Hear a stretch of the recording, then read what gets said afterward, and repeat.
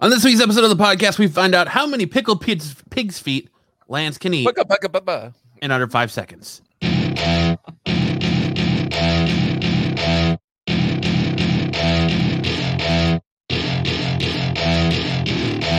Welcome to my party. We're just getting started. A life is a dream. It is Friday night in Phoenix, and you're all locked into the Absolute Geek Podcast, the best damn podcast in all of the land. My name is Matt. My name is Lance. And I'm JP. Jip. Hey, That's Jip. Jip. What is going on, gentlemen? Nothing much, man. I was messing with, I put our Instagram tags under our names there. Do you guys see that? Ooh. Oh, yeah. I know. Fancy. Do I click it and I go to Instagram or something? No, I'm not that fancy. Come on, man. What do I look like? You click Elon? it, and it takes you to a secret website where there's a picture of Lance just doing the Costanza. It's my variation of Two Girls, One Cup. That's Nice. where it takes you. That's a great show. My rendition. It's like karaoke, but for porn.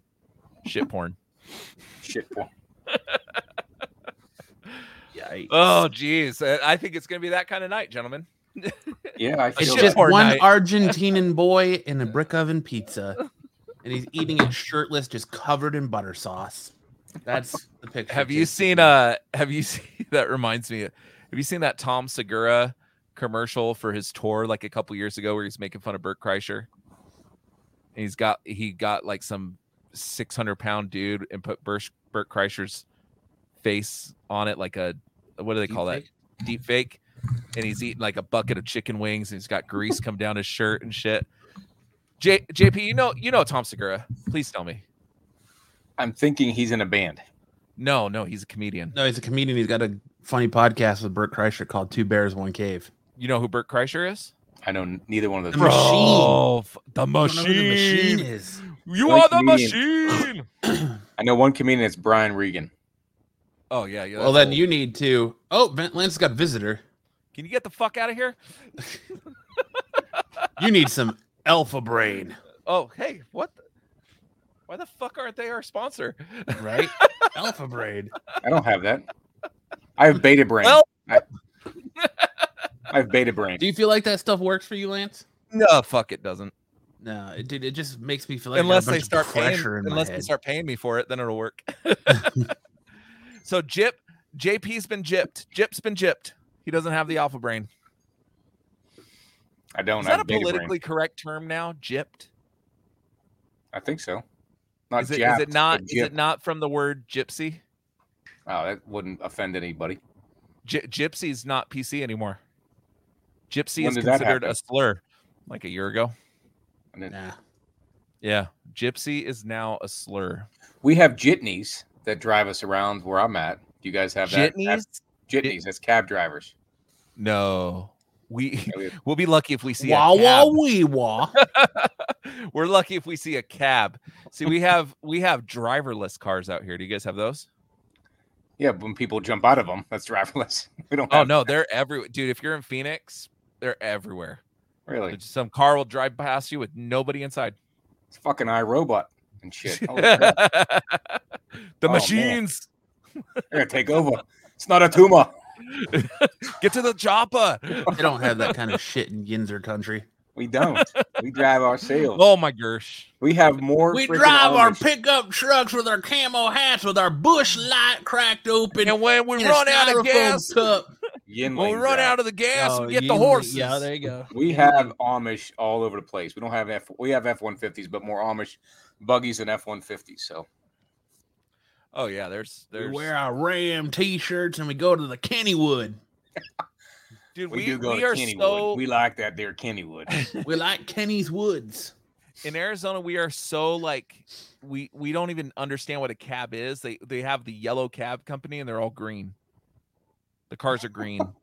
It says yellow cab company on the side. Oxymoron. Jesus. And no one once ever was like, "Oh, that's not right." They're not all right. We bought the wrong trucks or the wrong cabs. Oh well. We got a sweet deal on green cars, but it costs too much to change our company name. We can't I paint had to them. run on green paint. Yeah, they're all green Priuses. I think there's like kind of a green energy. Might be that You reason think they're there. green. People Yeah. think they're green. But what are we talking about tonight, Matt?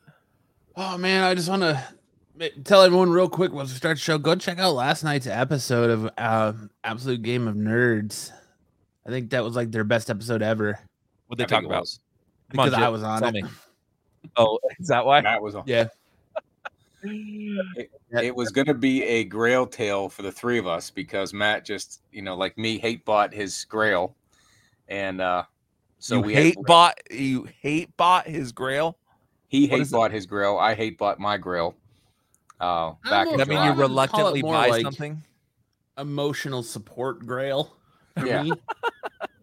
We weren't in a I bought it. positive place when we bought them. No, so- yeah, no. And I had instant remorse, buyer's remorse, but Yep. it's all Same good. book, 6 months apart. So we were going to have an episode about Grail tales, but Rohan and I got tagged by Lunch Money Comics to make a top 5 key video. So we did our top 5 last night. I did mine, Matt did his, and Rohan did his, and we did it live last night. So Bro, get that tag video out of the way, and we had fun.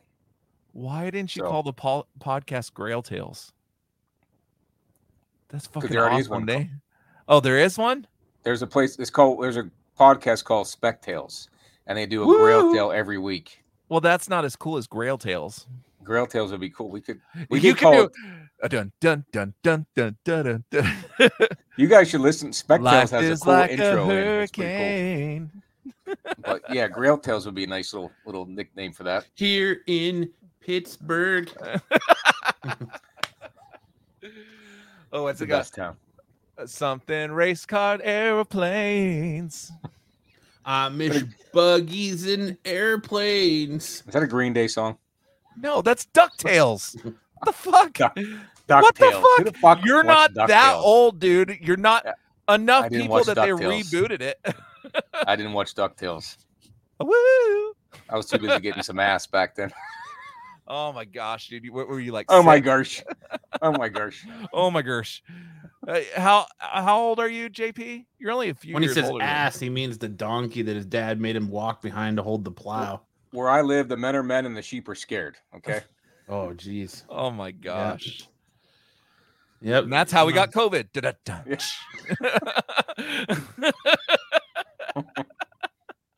No, what happens at deer camp stays at deer camp, right? Damn right. That does not leak deer camp. Mhm. It's called deer camp. The Yoop. The Oh. second week of deer camp, and all the guys are here. I'm Right. only about 5 years older than you guys, so it's not by that Yeah, much. I was gonna say DuckTales is like your era, dude. I'm pretty sure. What is it? It I'm was pretty like sure the it came out mid-90s. before. No, did it? No. I did not watch DuckTales. Quick Wikipedia look up Ooh. DuckTales.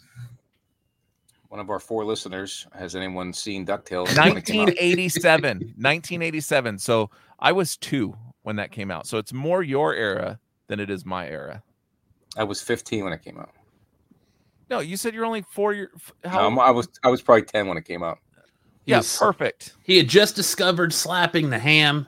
He had better things to do than watch DuckTales. Well, I was told that my uncle said if you do it more than 100 times, you'll go blind. So, like, by the end of the weekend, I was at 99, and I had to call my uncle, and I said, "Uncle, what's going to happen if I go over 100?" And he said, "Stop right now." we were told that we would grow hair on our palms. Have you guys ever heard that? Yes. Yeah. That's funny. He could have. Just like you were told, if you touch a toad, you get warts. That's right. If you touch your toe, you get warts. If you touch a toad, you'll get Oh, Oh, if you yeah. touch a toad. I said if you touch your toe. I'm like, so you don't wash your feet? You don't What? worship. You don't wash wash them 'em. No. with some Worcester sauce. Yep. What's up, Maxie? You were taught weird stuff. You don't wash your feet. Oh, my wife No. gets upset because I'm always telling my kids, like, you're too close to the TV. I was fuck told outta that here. That's not you a don't- thing. I'm like, well, it's been a thing for 20, 35 years that I've been I was told. told my you eyes don't tug fall on out. Superman's cape. You don't spit into the wind. You don't pull the mask off the old Lone Ranger. You don't spit into the wind? Yeah. I heard you don't pee into the wind. And you don't mess around with Jim. You don't mess with the wind at all. Just don't mess with the wind. Anyways, tonight on the podcast, we're supposed to be talking about all kinds of stuff. A little bit of Titan stuff, a little bit of review of Mandalorian, Ted Lasso, a little Indiana Jones news, a little Teenage Mutant Ninja Turtles news. We're going to cover a little bit of everything tonight. A lot of Teenage Mutant Ninja Turtles. Well, we're excited about it. I'm excited to talk about it. Yo, did John Wick 4 come out today? It did. It came out today. Motherfuck, JP. I saw it last night. I didn't know it was coming out this weekend. I just saw all three of them over on TBS or whatever it was. Today. That's why we're not reviewing it on the podcast, because it came out today. Oh, fuck. I got to see it tomorrow morning. But tomorrow is first day of fishing season, so I don't know if I can get there in the morning. First day of fishing season? Yeah, it's youth day tomorrow. I'll take the kids out. Fish. Look at JP. You have youth fishing. He's just an every dad. Like, can't you just walk out on a frozen lake and drill a hole and fish? I've done that before. The ice moves when you're on it. It's kind of fucking scary as hell. JP's superhero name is Every Dad. He goes to fucking dance competitions. You call me ED. Just call me ED. He's ED. Oh man, I think that's how you don't become a dad. Damn right.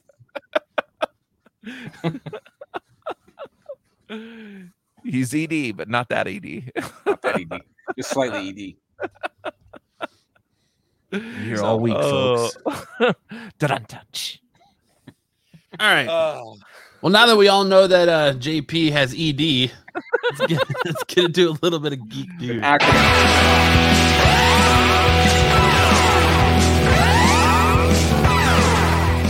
Geek news. Nice. I think that needs to be. There needs to be a period in between that. That's what she said. Gross. What she said to me. JP, have you even noticed I changed your name? Oh, I just thank you. At least they rhyme. Damn you for getting he's all chuckling over here. ED. Ed. One thing I'm Ed. Ed the head. There you go, buddy. I changed it back. Oh man. JP has ED. Oh man. What the fuck is wrong with us? It's on the ticker. So it happens whenever you get old. I tell you that right now. When you're 5 years older, you'll see the same thing I'm seeing. Nothing. We have a shirt, JP, on the website that has like all of our like sayings. Mm-hmm. I'm honestly thinking JP has ED needs to go on that shirt. No, I think it's like the logo, like it's like a word art thing. I like it. Yeah, JP has ED needs to go on there. There's Pizza Hut has a brick oven pizza is on there. Yeah, I saw that earlier. There's Batman's Root, I think, is on there or something. Long there's room for JP has ED. I like JP, nothing but the tip, Max says. Oh man. What the fuck is wrong with us? It's Friday night in Phoenix, Arizona. Hey, are you giving a sneak peek there, Matthew? Well, you loaded the slideshow. Oh, was it backwards? At the end. Oops. Look at that beautiful picture that Matt made. All right, geek news. We're going to start off with Titans. It's Titans. Titans released a new concept art for season 4, part 1. Actually, it'd be part 2. Yeah, because season it's the 4. second half of the season, offering fans a unique behind-the-scenes look at early designs for Tim Drake's Robin costume. Shared on the official Titans Twitter account, the post featured Jay, I can't even pronounce his last name, Leguizamo, Tim Drake as Robin beside the final concept art for the new Robin suit. Additional images showcased the hand-created character engineering, had its finalized certain aspects of the new Robin suit, like utility belt and textures and breastplates. The first look at whatever suit as Robin was released alongside the Titans season 4 part 2 trailer. It looks cool. Yeah, it looks very much like the Isn't the same suit that the same suit that Jason Todd wore? Pretty much. No, the cape is different. Is the cape different? Mm-hmm. But like for the most part, it's too. the same, right? Oh, but I mean, most of the Robin costumes were all identical. When I saw this, I thought like it was a cross between Chris O'Donnell and Jason Todd. I mean, Damian Wayne kind of has that cape too. Damian Wayne has the hood on his. Instead of a cowl, he's got a hood. But I like this kid as Tim Drake, though. It's a shame that the show's ending. Yeah, well, that's James Gunn's Just on DC season for 2. you. I just don't understand why this can't. Oh, did you? I just don't understand why this can't be an Elseworlds thing. Like just the other shit. And I mean, it's sad because it's one of their better things they're putting out, along with Doom Patrol. But all good things must come to an end, right?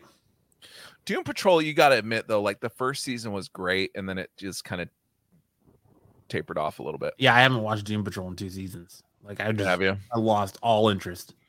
The first season was phenomenal. Kind of like love that first season. The Flash, I lost all interest in that, even though it's the last season. I tried to watch one episode of the first episode of the new season. I was like, God, this show sucks. I was like, how did I even make? And now they're like I don't understand. They brought in Red Death, which is a character from, from Dark Knight's Metal, and so it's not even really a Flash villain. He's a Elseworlds version of Batman as the Flash.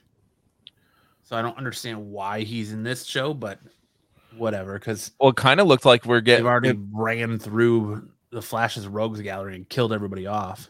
Have you seen the McFarlane toys for the Flash movie? There's one that kind of looks like that. Yeah, it's a different Flash. It's different. I don't like it. One suit, the main one that they were showing. I don't like it. What, for the Flash? He had a weird face, yeah. But you know what I'm talking about?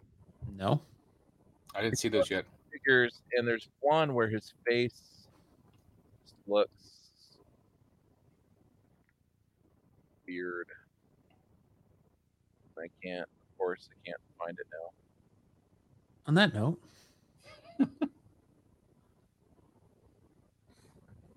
Yeah, I don't know what. Here, share screen. You can present. Share screen. Oh my God, share your screen. It's this one right here. Oh, but you can tell it's an old Batman suit. So we saw this in the trailer, but his face is fucking weird, dude. But isn't he was supposed to be given that costume from Bruce? For Bruce, but the Keaton version, right? Yeah, you can tell that's the Keaton logo right there. The circular part. Oh yeah, it's right over top of the okay, I see it. Yeah, he spray paints it. McFarlane toys McFarlane toys are typically like known to be like really good toys, and like some of this just kind of sucks. I haven't heard much about this movie recently. Oh, that's Flash. It's going to be awesome. Yeah, we're just talking about the toys right now. Like, obviously, like this is just the toys, but McFarlane kind of let me down with these ones. But the way JP was talking about it was like they were like the most amazing toys ever, and I think they just kind of shitty. Like anything McFarlane touches is great. This is different McFarlane, dude. It's the same. No, it's the same. It's Todd. It's the same McFarlane. No, but he doesn't create the toys. It's just his name on it, right? He draws them. It's just a company that McFarlane Toys is Todd McFarlane. Is Todd McFarlane? Yes. Do you know? You live in Arizona.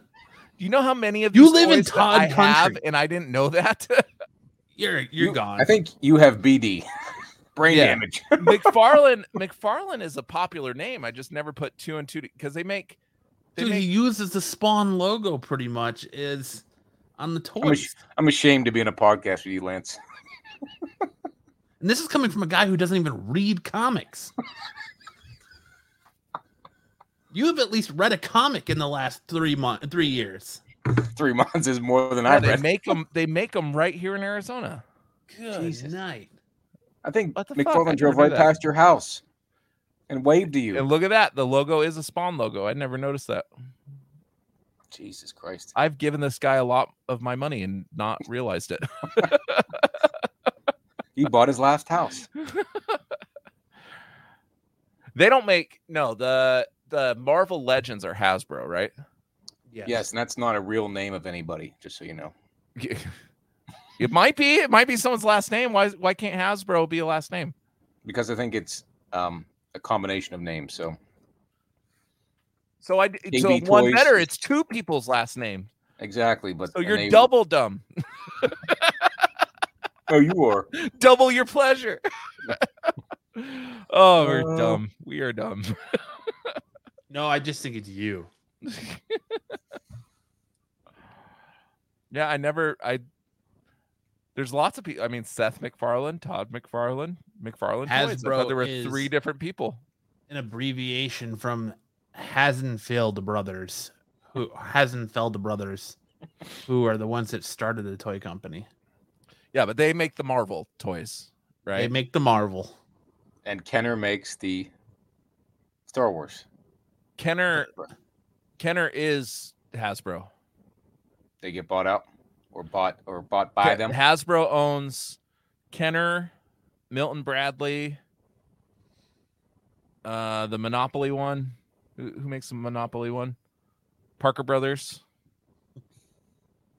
Yeah. And who else does the Hasbro, Kenner, and who's the other one? Mattel. Damn, you don't even get the respect Mattel, from my there you go. wife in the chat. Mattel's not Hasbro. Mattel. She had to text me to be like, Lance is interesting tonight. Who said that? My wife, she won't even like message in the chat. She had to text me. Oh, she doesn't want me to know that she secretly likes me. I don't know. She just wants our relationship to be. She just I make fun texted of me Lance. back saying thanks for calling me out. Does Hasbro make those really good Ghostbusters toys? I think McFarlane does. That'd be Todd McFarlane. Todd, not Seth. Or Jimmy McFarlane. Well, my point before you guys started fucking tearing my ass open here was You need a tampon. No, it's already gaping open. You need a tampon. normally McFarlane makes really good looking toys, and I don't think those toys look really good. Yeah, he shit the bed. He doesn't make them though. It's his name on it. He helps. He design has his them. own sweatshop. What are you talking about? Yeah, he designs them. He's a very. He designs watch, every like, single his- one. If you ever Yeah. watch like his Facebook like stuff, he's very involved in like the He designing draws of all the of them. figures and making sure that the figures are accurate and they come with accurate stuff. And Well, he shit the bed on these ones. They're anatomically correct. yeah, his Spawn is like got a just like 9-inch cock. It's a massive dong. Yeah, Speaking of dongs, no one warned me how many wangs would be in Everything Everywhere All at Once. Just so you, thanks for that one, everybody. You told me to watch that show. I haven't seen that many wangs in one place. There's a lot of wangs in that movie. Yes, when one dude gets beat with dildos. I was watching with my kid. Oh, and I'm like, you're what the upset fuck? about plastic wangs? Yes, the movie was fucked up. The butt plugs. Oh my god, I did not expect any of that shit. Holy fuck! I'm watching it with my kid. Thank God he's he's over here telling us about how Amish people procreate with outsiders, and he's all worried about some butt plugs and some rubber wangs. They never brought those in. The Amish don't bring in butt plugs or dildos. No, they just put Just their a women in burlap sacks. That's better. Yes. Yeah. Yes, everything's covered. I did not expect that. I thought that was a good movie. Excuse That me, was madam. totally Will fucked you up. procreate with me? Pardon me. I would like you Bend to over. take you to my fornicating shed. I built myself. We'll set the mood with some wheatgrass. Listen to my horse chomp on his grass. Look at his All horse right. cock. His horse. Oh gosh. Moving on, Lucasfilms has reportedly pulled the plug on its planned Indiana Jones series for Say Disney butt Plus plug or plug. at the direction of the Walt Disney Company Hold the itself. butt plug. According to trusted industry insider Jeff Sneeder, of Above the Line and Hot Mike, Lucasfilm's Indiana Jones series is no longer moving forward at Disney Plus. What's more, Sneeder has received word from Disney, has told Lucasfilms to focus on its Star Wars projects for the time being. This would not only explain the axing of the Indiana Jones show, but also the so-called cancellation of Lucasfilm's Disney Plus series Willow after a single season. Thanks, Max. We don't need any more Indiana Jones. We don't even need the new Indiana Jones movie that's coming out. If it's better than the last one, sign me up. But my faith, dude, they have to do most of it. Tells me it's not going to be. Ford is so old. Just don't do the fucking alien thing again. Jeez, that last movie. He's somehow still fighting Nazis. It's 2023. He's still fighting Nazis. Well, to be fair, like the German, the All Quiet on the Western Front movie is all about so Nazis are they're still very interesting, I guess. Yeah, at least it stayed true to its timeline, right? He never really fight the Amish. Yeah, I don't understand why he's gonna fight Nazis still. The Amish fight electronics every day. I mean, Kanye West still has a top 10 record, so. Did you guys see Everything's Quiet at the Western Front? I haven't seen it yet, no. But I was watching Jimmy Kimmel segments, and Seth Rogen was on there. Jimmy Kimmel watches you. And Seth Rogen was on there, who was in the Fablemans, the Steven Spielberg movie, Fablemans. And he was saying it's kind of ironic that we created the most Jewish movie ever, and we kept getting beat out by the most German movie ever at the Oscars. He's like, I think that's a hate crime. Oh, man. I heard it's pretty brutal, that movie. What, the All Quiet on the Western Front? All Quiet on the Western Front, yeah. From the trailer, I saw it looks beautiful, so I'm going to have to give it a watch. I was listening to a podcast this morning, and someone said it was brutal. Like they couldn't sleep at night. They couldn't sleep after watching it or something like that. Oh, really? So, yeah, so it's got me intrigued. What was the movie that came out a couple years ago that was like all one shot, Matt? That was like that war movie. 1912. 1917. 1917. That movie was fucking awesome, dude. What's 1912? Where did I get that from? I don't know. You were just like, oh, it's an old 1812 was a war, but 1914 and 1917 was World War One. It's a you guys just find stupid shit to make fun of me. 5 years off, you fuckers. It's not finding stupid shit. It's like literally World War II out of your mouth. 1600s. You were literally spewing shit out of your mouth tonight. Because that makes interesting radio, you fucks. Todd McFarlane and the McFarlane toys are not the same. They're very different. Seth MacFarlane toys. Hey, I did not say it as fucking adamantly as that. It wasn't like, I'm the fucking knowledge on this shit, and you guys all fucking, sit in the corner. That's how I felt. Have an article to fucking research it on or something. No, and I took your guys' word for it. Thank you. You should. Yeah, I fucking everything we say, you should take our word for it. No. Maybe Green Day's not the best band ever. Favorite movie, Lance, Titanic, and that's why you're thinking 1912 because that's when the Titanic sank. Oh, I didn't know that. I forgot that. Right. Yeah, because that's what I was thinking. Yeah. Titanic. But was 1917 a brutal? Was that a brutal movie? Hold on. Which was brutal? Was that a brutal movie? Like 1917 is beautiful. Like that movie is gorgeous. Brutal. Like I'm talking the opening, the scene in RoboCop when he gets caught by the guy from the 70s show and he blows off his hand and then they shoot him up. That's a brutal scene. Like it sounds as though that movie All Quiet on the Western Front is brutal like that or worse. So I was curious if 1917 is like that. 1917. Hey, listen, you dumb shit. It's 1917. I say that? The 1912 movie. You said 1817. Listen, you don't talk to JP like that. He's got a medical condition, all right? Hey, I'm just returning the favor. Hey Lance, maybe if you took your Alpha Brain before we had the podcast, you would know that I took this that and an Adderall, and I'm still fucking stupid, guys. That Seth MacFarlane is not the Still creator of fucking McFarlane stupid. Toys. It's I'm Todd. still fucking stupid. Alpha Brain and Adderall. I took a 8-ball, a speedball of Alpha Brain Coke? and Adderall. No, what do they call it when they fucking? I don't know, fucking dude. I didn't do drugs. Smoked pot. That's it. Whoa. I think I am able to fix my condition. All I remember, Max is saying 1917 isn't super. The cure for ED. Woo! Red lightsaber. Red rocket.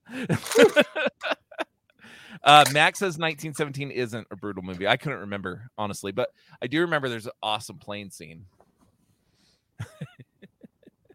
Breaking news. But that's a great movie, dude. You should watch it. I'm not. I got that in my list of when I'm done reading comics, I'm gonna watch that movie. So he was never gonna watch it because he's never gonna read a comic. He's never gonna finish a comic. If I'm not mistaken, Matt, that movie's all one shot, isn't it? Like one. I don't know. I've never shot. seen it. I've never seen it. Yes, Save It Private Ryan. That is brutal. That opening of Private Ryan. Yep. Have you seen Hacksaw Ridge? I like the opening to Saving Ryan's Privates. That was a good one. That's a brutal opening. And we're full circle. The Last Girl Scout. Anyone seen that one? The Last Girl Scout. That sounds like something would get you landed in jail, JP. It was the name of the movie in the back section of Starflix. So I didn't make it, but you haven't seen Hacksaw Ridge, JP? Mm-mm. Hacksaw Ridge is I saw an awesome movie. Andrew Garfield. Movie with Private Pal. Private Pal? Is this a jelly donut, pal? Oh, Full Metal Jacket. Yeah. Full Metal Jacket? Yeah, that's a fucking cool movie too. The movie that's only good for like the first 20, 30 minutes of it, and then you turn it off. That has Kingpin in it, doesn't it? Once they actually go to Vietnam, you're like, all right, I'm done. Vincent I'll stop watching it. My buddy could recite the entire first half of that movie verbatim. It was hilarious. That Stanley Kubrick? Yep. Yeah. Clockwork Orange. Good movie. Yeah. I've seen that. Kubrick. Lance needs a better camera angle. I need to turn the contrast down on my TV because of the glare. Fuck you. I normally wear a hat. So I don't have one now. Oh well. That's why I wear a hat. Are you bald, JP? I don't even know.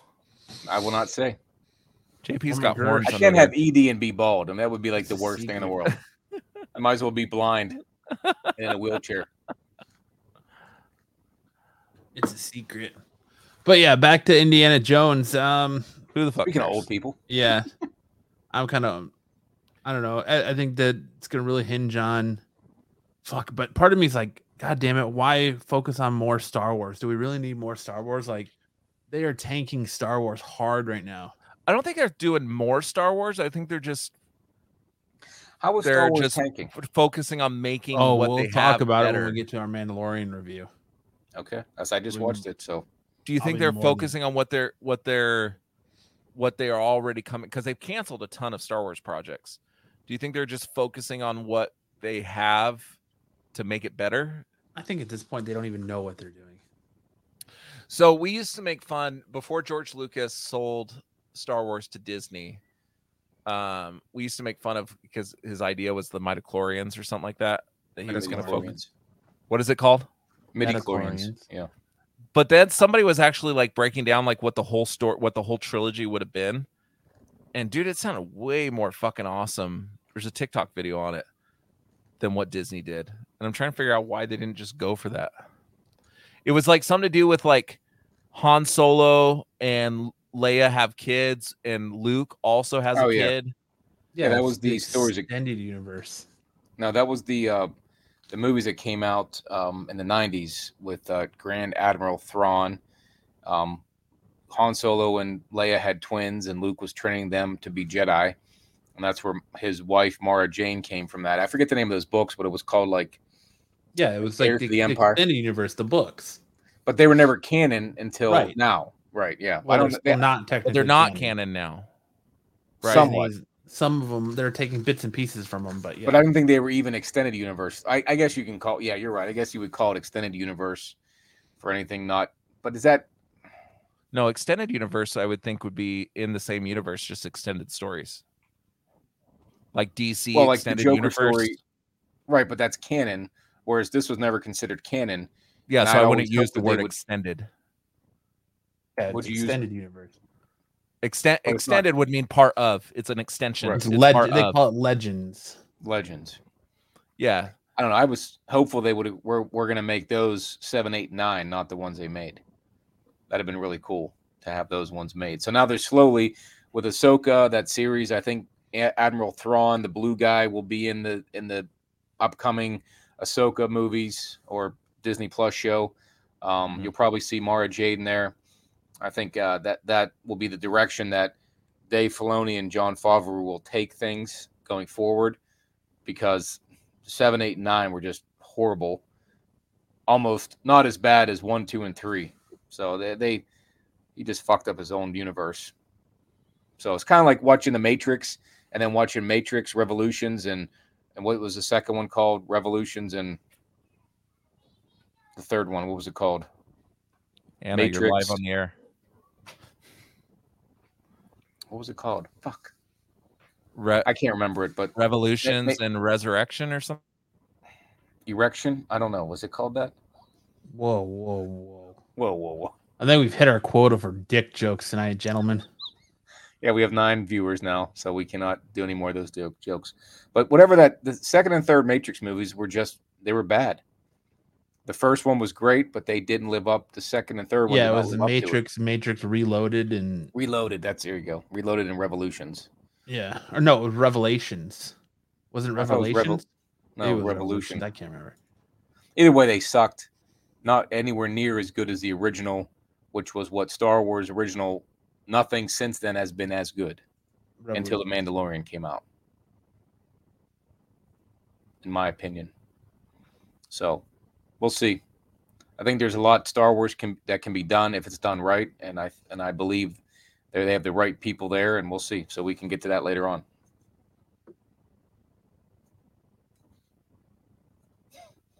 Seven, 8, 9. Did you kill Lance? I guess so. Did Lance?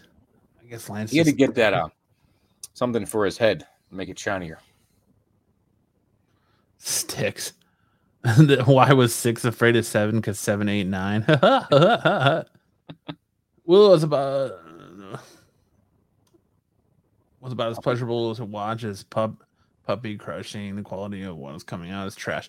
Yeah, I actually didn't mind Willow for the first couple episodes, and then I lost interest, and then I guess I didn't really like it subconsciously, because every time I think about watching it, I'm just like, oh, I don't want to deal with that, so I'm gonna go do something else. Did you start watching Willow? I did. I watched for the first 3 episodes. And I was like, oh my gosh. Oh my gosh. Oh my gosh. Good. I else. I did enjoy the first one back in the day, but I don't know about that, just Dylan. I would say Willow had a plot. I don't know how you don't think Willow had a plot. Maybe it had no substance, but it had a plot. I'm gonna go save this girl that I saved back in the 80s. 30 years ago. Yeah, 30 years ago, and teach her to become a grand wizard. I want to move into this next story, but Lance just disappeared. Clown shoes Lance. This is why we can't take him anywhere. I'm moving on anyways. Last Ronin, the new Teenage Mutant Ninja Turtles AAA video game. By the way, Lance didn't know what AAA video game was either. Based on IDW's best-selling Last Ronin comic series is in the works, according to Polygon.com. It sounds like the project is only in the very early stages, as a developer has yet to be announced. The game is expected to be significantly darker and more adult-oriented than any previous TMNT title. And it has already been, it was announced by the company that owns the rights to the Teenage Mutant Ninja Turtles. They said it's going to be a God of War-like game. So if you're a fan of the current God of War, it's going to be hopefully a cinematic masterpiece of epic Teenage Mutant Ninja Turtles proportions. And we didn't really get to touch on it because we were on our hiatus when I was actually on my honeymoon when the trailer for the Seth Rogen we dropped. Have you seen the trailer for the Seth Rogen Teenage Mutant Ninja Turtles yet? I've not. Isn't he in the Mario Brothers movie or Super Mario's? Yeah, he's Donkey Kong in the Mario Brothers movie. And he's in the Teenage Mutant Ninja He's not Turtles. in it. He wrote and produced the new Teenage Mutant Ninja Turtles animated movie. Oh, okay, I didn't know that. And he went younger with them. So they're younger. They're early teens. They're tweens. Early teens. And this, so they went younger. You're talking about the Seth Rogen movie? Yes. I still am shocked that this has lasted as long as it did. TMNT. It's massive. I it's only getting and the last Ronin kind of gave it the shot in the arm that it needs. And then, to me, this franchise is at a crossroads in a good way because I really think your fan base, you have your older fan base, and now you have your younger fan base based on the cartoons that are out there, the rise of the Teenage Mutant Turtles and everything that's Which is going on. awful. Plus, still fans of the comic books. I still read and collect the comics today. I collect them. I don't read them. I would love to see the last Ronin stuff be more adult themed, giving it, paying homage to the more adult fans that have been the fans since the 80s when this started, and keep the little kid stuff separate. I would love for them to do a last Ronin live action movie in the same Jim Henson style. I want the same Michelangelo as you got in the 90s movie. That's my biggest thing with this, because this is one of my favorite franchises, which Matt and I have talked a lot about Teenage Mutant Ninja Turtles for years. It's one of my favorite franchises. The problem is that who Nickelodeon or the heads that own it think it's just for kids. And it wasn't until the last Ronin came out that they realized there's an actual adult audience that craves good content. Like Michael Bay's things were just dumb storytelling. It was too easy to follow. They filled it with gimmicks and just things to capture kids' attention. But if you look at that first Ninja Turtles movie, that wasn't a kids movie. JP, you've seen it, right? The first Ninja Turtles movie? Yeah, I saw it. It deals with some very adult themes.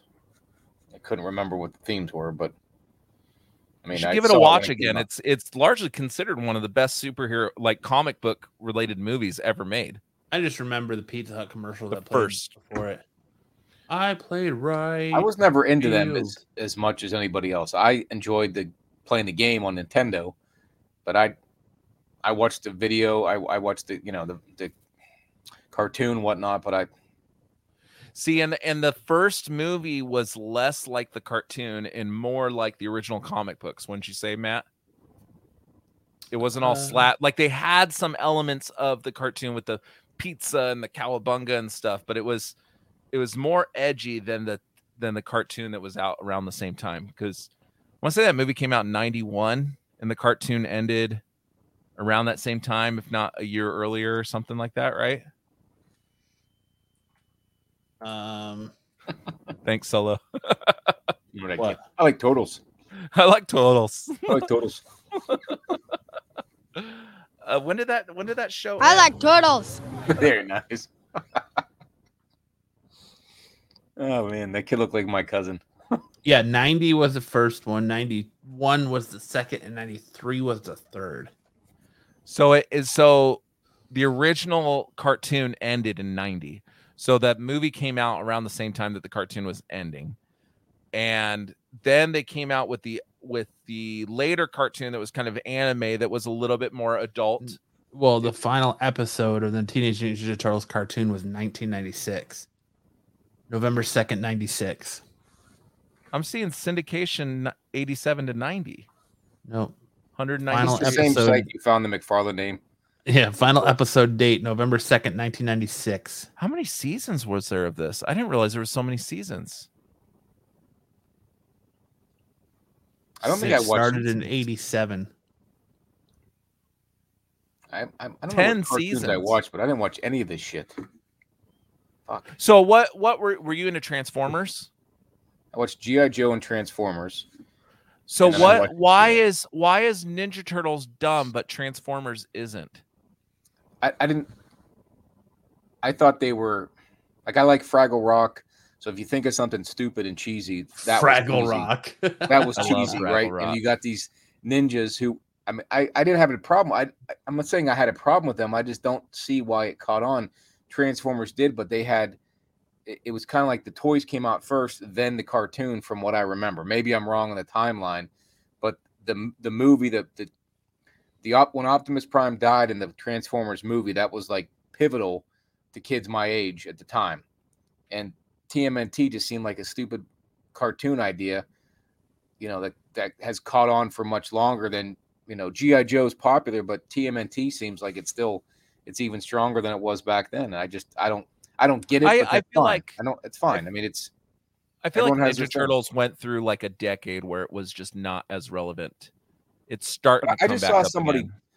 again. Elite Comics had every day they were having a sale, different vendors, and someone bought, like, I don't know what it was, a Raw book, $8,000.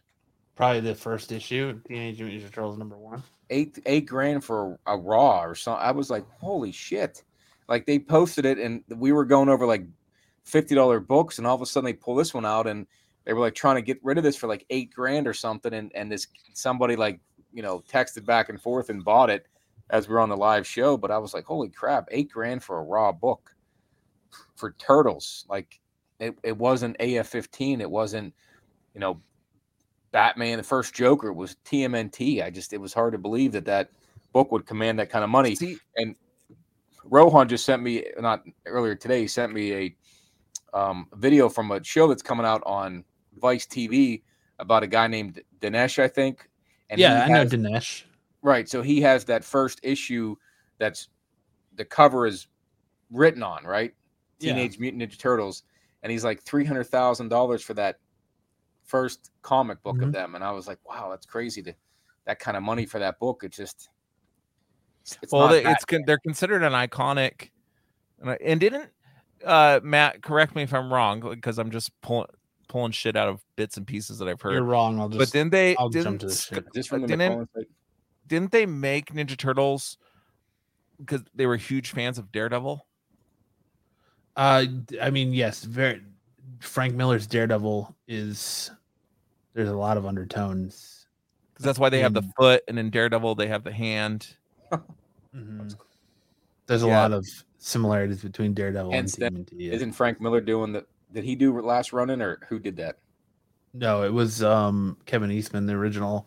It was the original team of TMNT, Eastman and Laird. But Frank Miller did a Ronin book, right?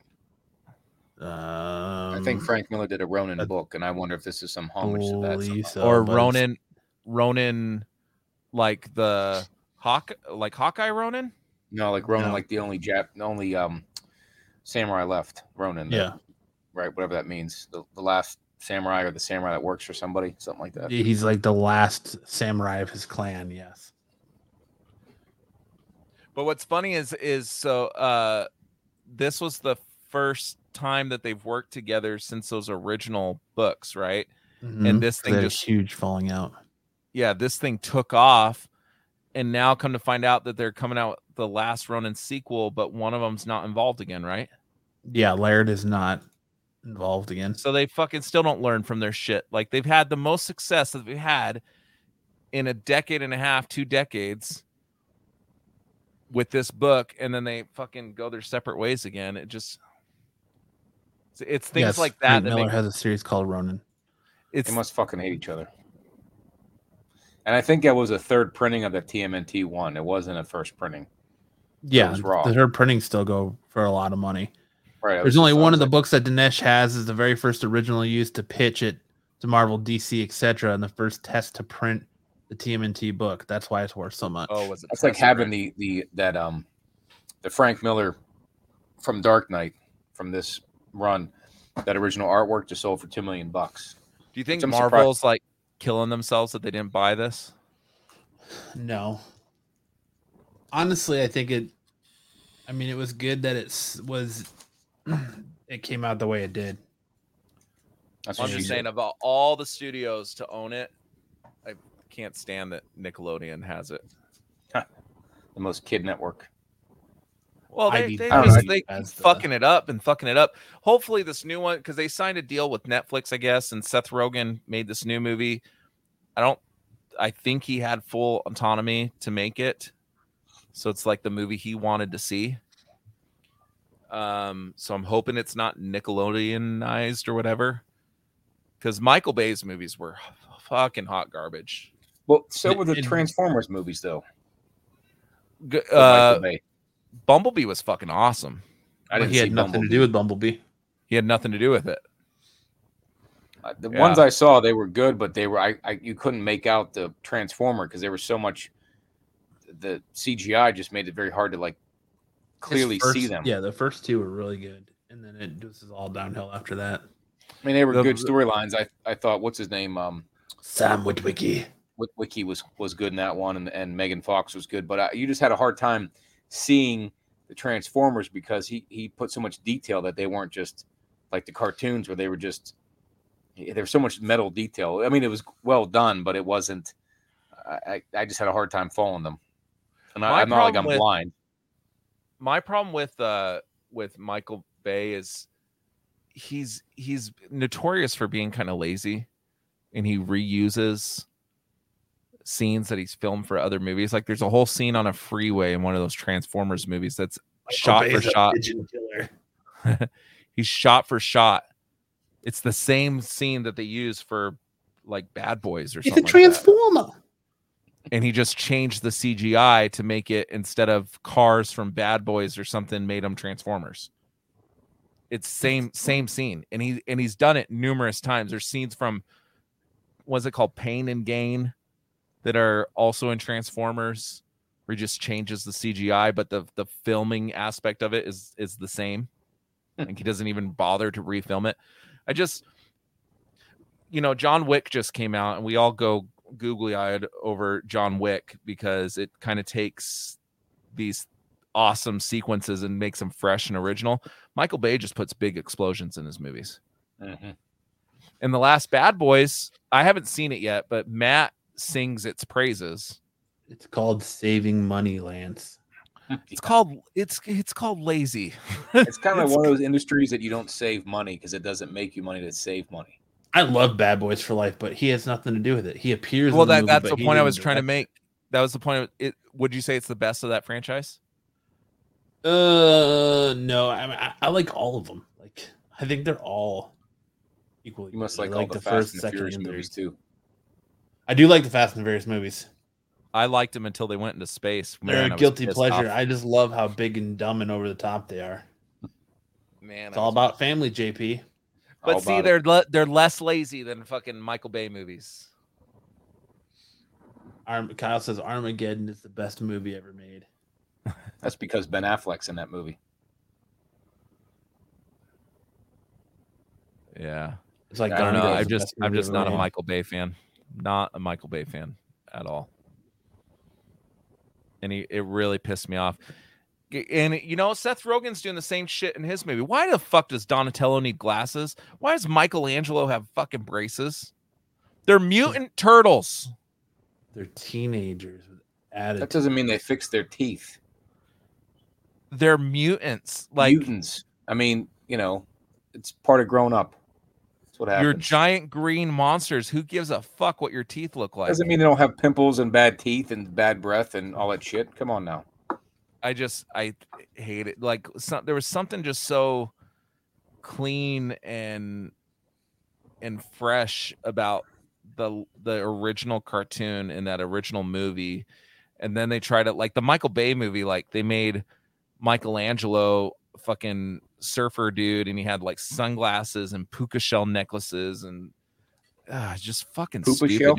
They put like night vision goggles on Donatello, I think, at some point.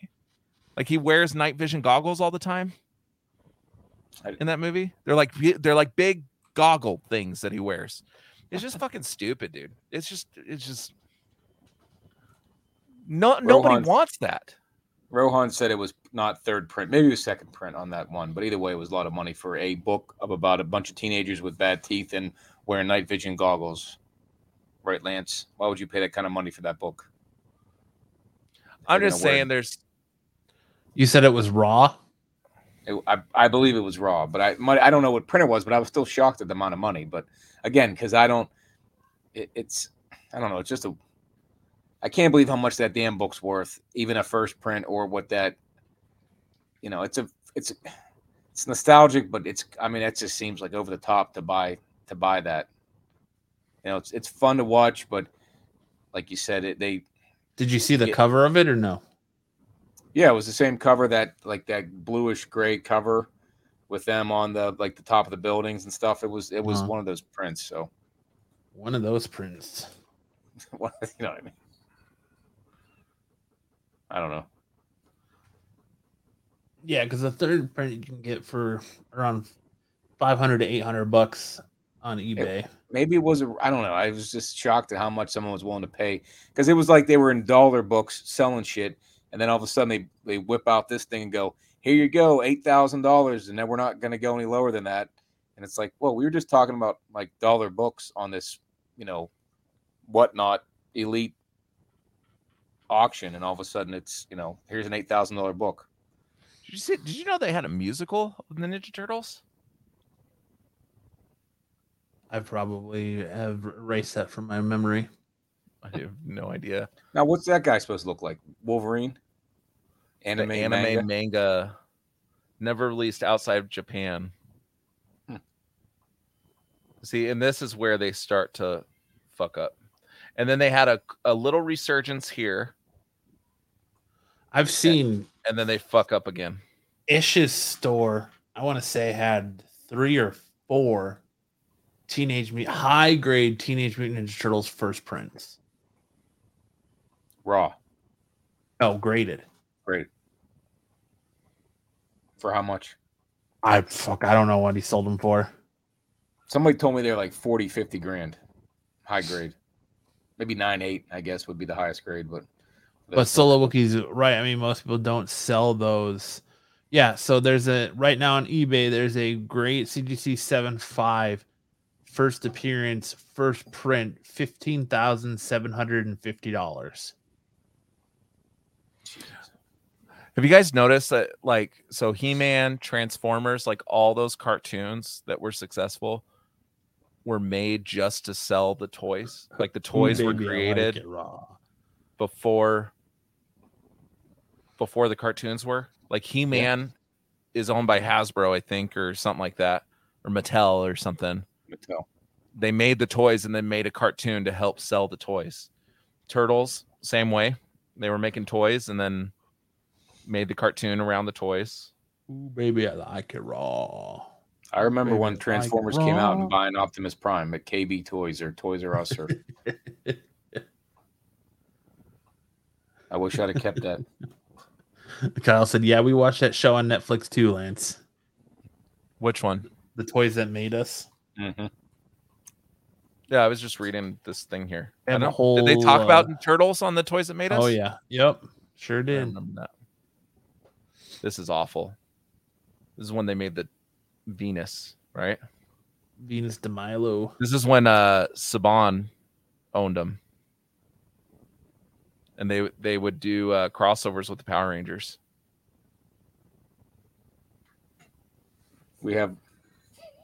This is actually a really good show right here. Did you watch this one, Matt?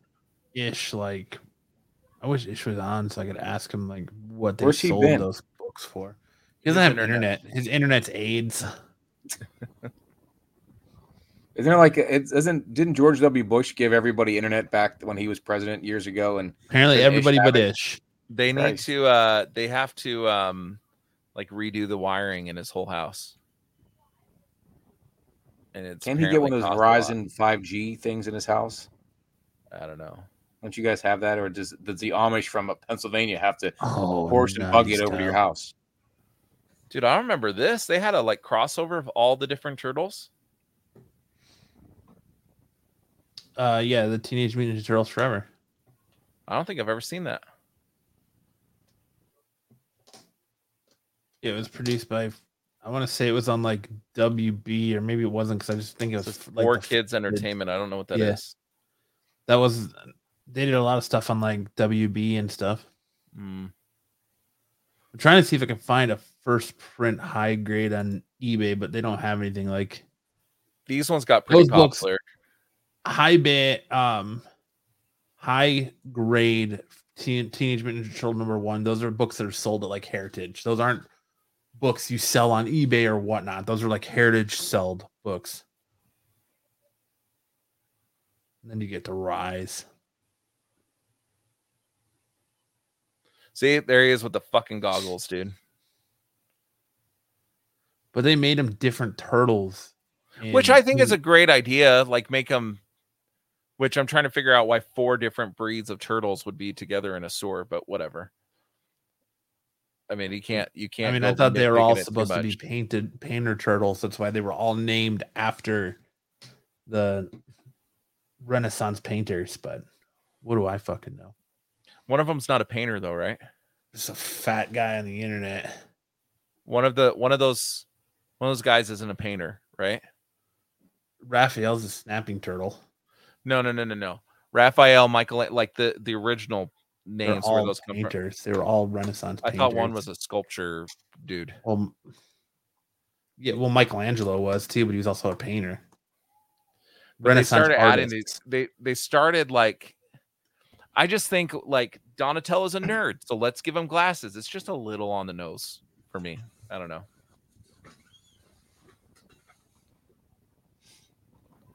I mean, all 3 of us are nerds. None of us wear glasses. I'm a non-geek, non-nerd. However you identify, buddy. You're a goddamn liar, JP. That's what you are. I lie about my ED. Why would I lie about being a nerd? So we got one more headline, right, Matt? So there's on eBay right now. There is a Turtle Comics 8.5 second print for 2,500. Here you go. 9.4 for $40K. Yeah, Rohan just sent me that too, and I was looking for it.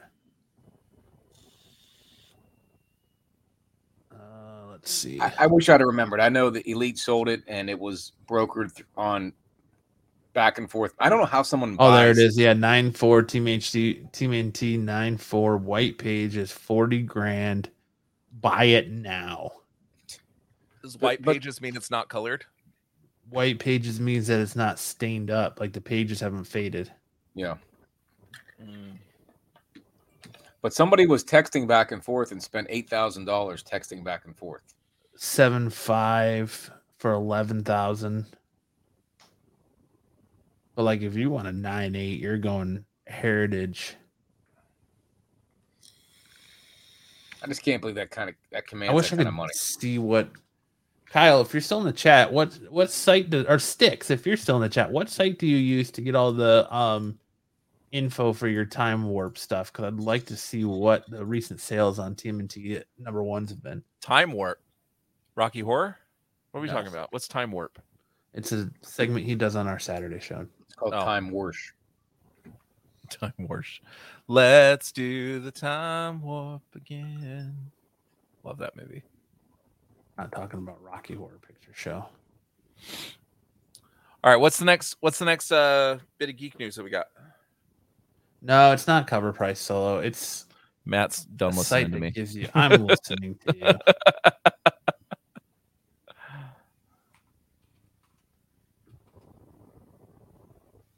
Hold on a second. You can change it too, buddy. You know that, right? Well, I don't want to change it if you're still talking about it. GPA. So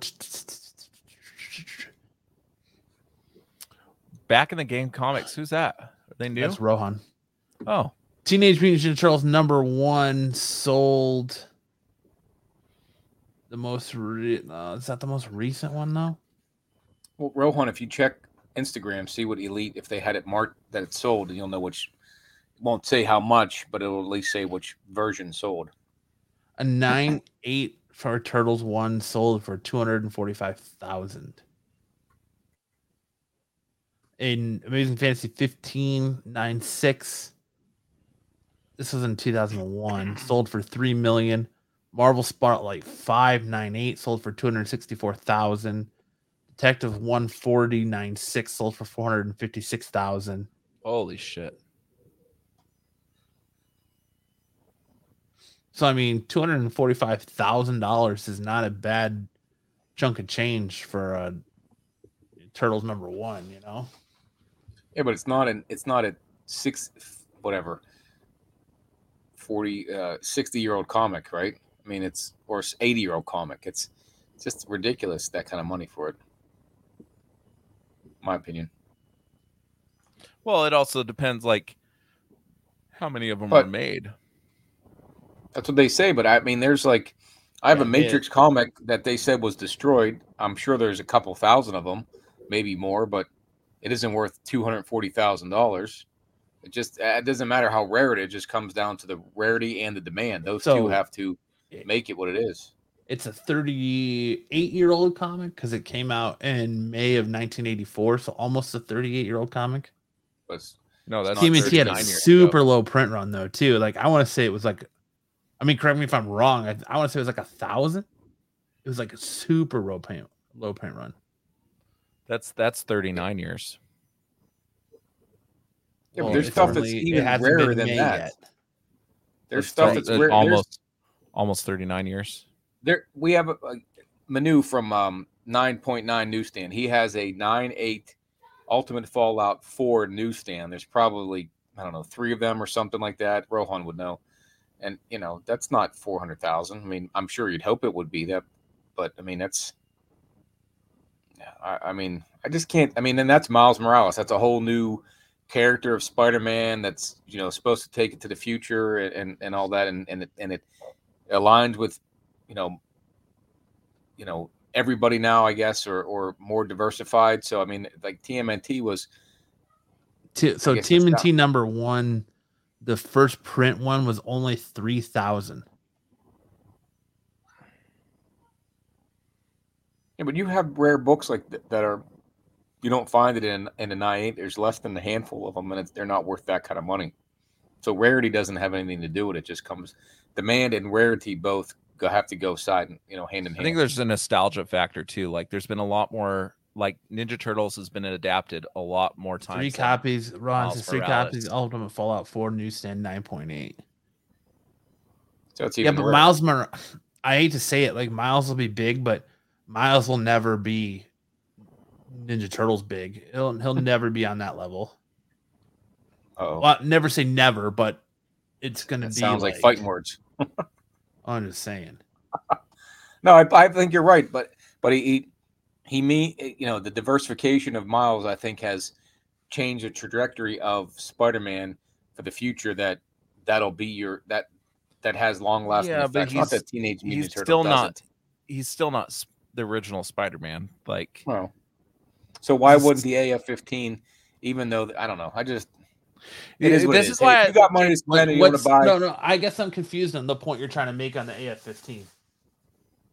Because it's this older comic. It has more significance. It has nostalgia to many more people than just people of our age group. But again, if you got money you want to spend and you want to buy TMNT 1, by all means. Well, the significance is more of the character is of Spider-Man and how he is like the most noted superhero. Right. Like, I guess I'm not sure where you're going with like the age thing. Well, I'm saying it's 60-year-old book. It's, you know, there's the history of Stan Lee. Who is it? What book is it?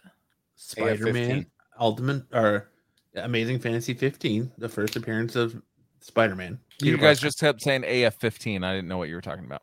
I'm just trying to follow. I'm not a comic collector. I don't know. Get educated, Lance. That's all I'm gonna say. All right. So that book being as old as it is, 60 years, if not more, bringing Batman, Detective Comics, that's 80 years old, compared to TMNT. If you had $240,000, which one are you buying?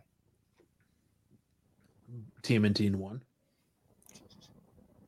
Hey, you know, like I said, if you got the money to spend and you want to buy that one, by all means. But JP, this is why I like having you on the show, though, too, because like you're close enough in age with us that I think we have similar views, but TM I like and having T, on the I show think 'cause you have means TM and T, I think means more to us than it does to you, right? And we've had Right. these discussions about music and stuff before too. Like, I think I don't know how many copies of the Spider-Man comic were made. Probably about 3 times as many. Of Amazing Fantasy 15. Yeah. Good copies, right? So like you're probably 3,000, 5,000, somewhere in that range. So a lot more, but I'm saying that it's back then it was hard to keep those nicer. Even in the 80s, it was the same thing, but not as it was more that you would the paper. I don't know if the paper quality was worse, but it just seems like it's I don't know. But by your own admittance, there's many more of them than there are Ninja Turtle comics. But again, I said it isn't just rarity; it's also demand. So they both have about the same rarity and demand. There's more demand for Spider-Man, less rarity, less demand for TMNT, meaning there's a niche group of people that like them and would spend that kind of money on that book, but there's less of them. So those two things, like you plot it on an axis curve, and that's where you get the price. But I don't think that you could say TMNT has a niche audience. There's probably more people that know who Spider-Man is than they know who the TMNT. Well, yeah, Spider-Man is one of the 3 most recognizable comic book characters. You know who would come out if someone who would come out and be like the biggest swinging dick of all? Biggest wine is if somebody out there was like, I have an AF-15 9.8 and gets it graded. There is no 9.8 AF or Amazing Fantasy 15 in the CGC census. And if you find one, it's probably a Time Machine book because there's no way. The only ones are restored. It's a purple label. There's no signature. There's no universal. There nothing. There's only there's 4 9.6s, 7 9.4s, 4 9.2s. But a 9.6 is that's. Yeah, it's still good. 9.6 right. That's like good. Damn near close to a 9.8. It's considered, it's considered near mint. So, but you want that 9.8? That would be like. Can you get a 9.8 TMNT? Yeah. Is there one? There is one, right? It's $240,000. Somebody said, right? Yeah. Okay. But a 9.6 and AF-15 is got to be comparable to the 9.8 TMNT just because of the difference in the age, and to keep one pristine. That's like they say, a time machine book. How much older it is, it deteriorates more. The high sale for a 9.6 AF-15 or Amazing Fantasy 15, $2,300,000. Oh, so they do sell more than a Ninja Turtles book. Oh yeah, AF-15, absolutely. So what JP? I guess I'm missing your point. I thought the whole point was the Ninja Turtle ones. The 9.8 at $240,000. That's a lot of money for that book. Again, it's 9.8, but you got to think like that kind of money. I'd rather have it in AF-15 7.5 or 8 or whatever that cultural significance, dude. Like, but again, that is my opinion, and somebody else might prefer TMNT. To each his own. I'm just saying. Like, Ninja Turtles had a whole period named after them. Turtle Mania was a thing that lasted, and so almost did Madonna. a decade. Madonna had a whole period after her too. So, but you understand what I'm saying? Like, it's like Ninja Turtles was the dominant thing from the late 80s to mid 90s. But like I'm saying I lived that. I was not lived it. I lived it. I loved it, lived it. It just wasn't my thing. I'm just saying, like G.I. Joe was. I understand, but it was enough of a thing for them to call it Turtle Mania. So high sale 9.6 TMNT number 1, $54,000. All right. So that's a 9.6. There's only 35. There are 35 9.8 TMNT number 1s in the census, and 6 signature series. Okay. So the high sale, there's no high sale that I can see because I have to sign in, and I'm not going to sign into this. But there's no I can't see the high sales on the 9.8. So but I can see the high sale on the 9.6, which is $54,000.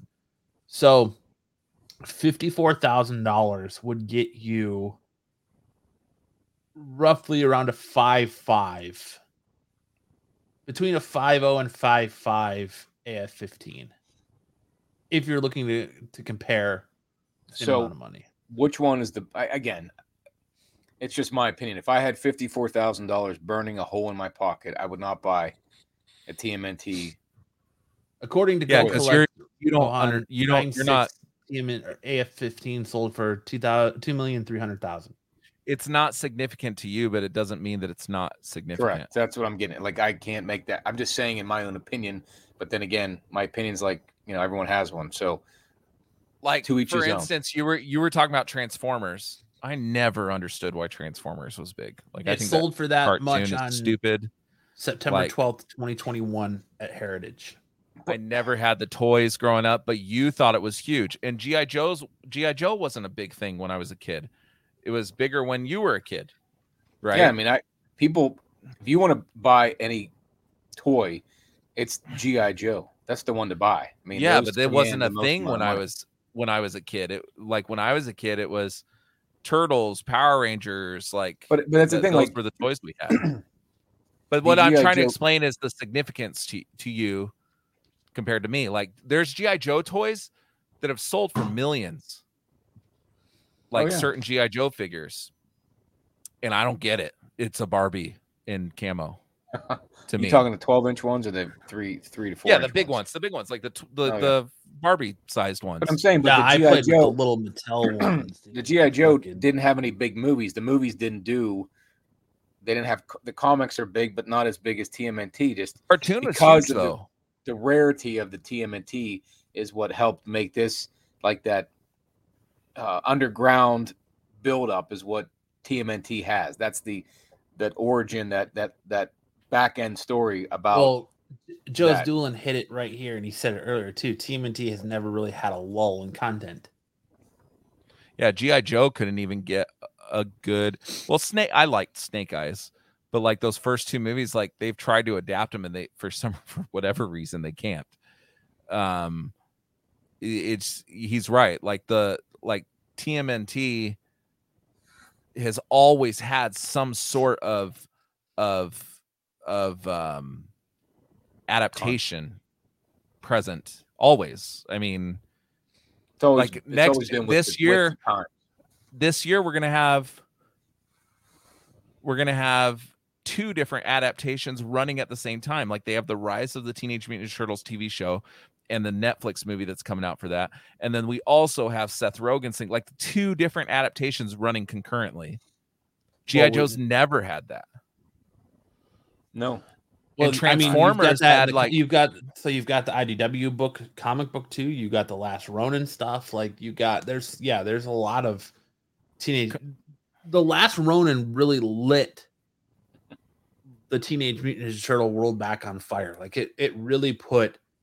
Like, the cartoons were big with kids, but like this Last Ronin really brought back the old school Turtle fans and kind of put it in the forefront of everybody's mind again. And that's why there's so much focus on the Last Ronin in this universe. And all I'm going to say is, back on point here, I'm all for this video game. I can't wait. Yeah, I'm excited, especially if they do it like a full cinematic, God of War thing, like you were telling me earlier, Matt. Like, I think the time is right for it, because that book is so fucking good.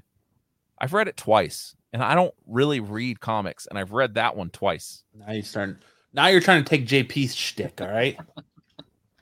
Huh? JP's the guy that doesn't read comics around here. I've always said I don't read comics. I think I don't read single issues usually. I wait till they come out with a trade. I own quite a few trades, but I think I only own like 4 single issue comic books. What's the matter with you? I just don't. I don't. I have This is the same reason why I get pissed on the episodic, week delivery system where I like Netflix that gives you all 10 episodes at once. That's same Disney. thing. Disney and Apple stink with that, because Ted Lasso and Mandalorian, they would wait till. Yeah, I like being able to just consume it all at once, dude. Just give it to me. Yep. That's what she said. Speaking of giving it to me, yesterday the news broke. I got to remove our logo. It's so massive here.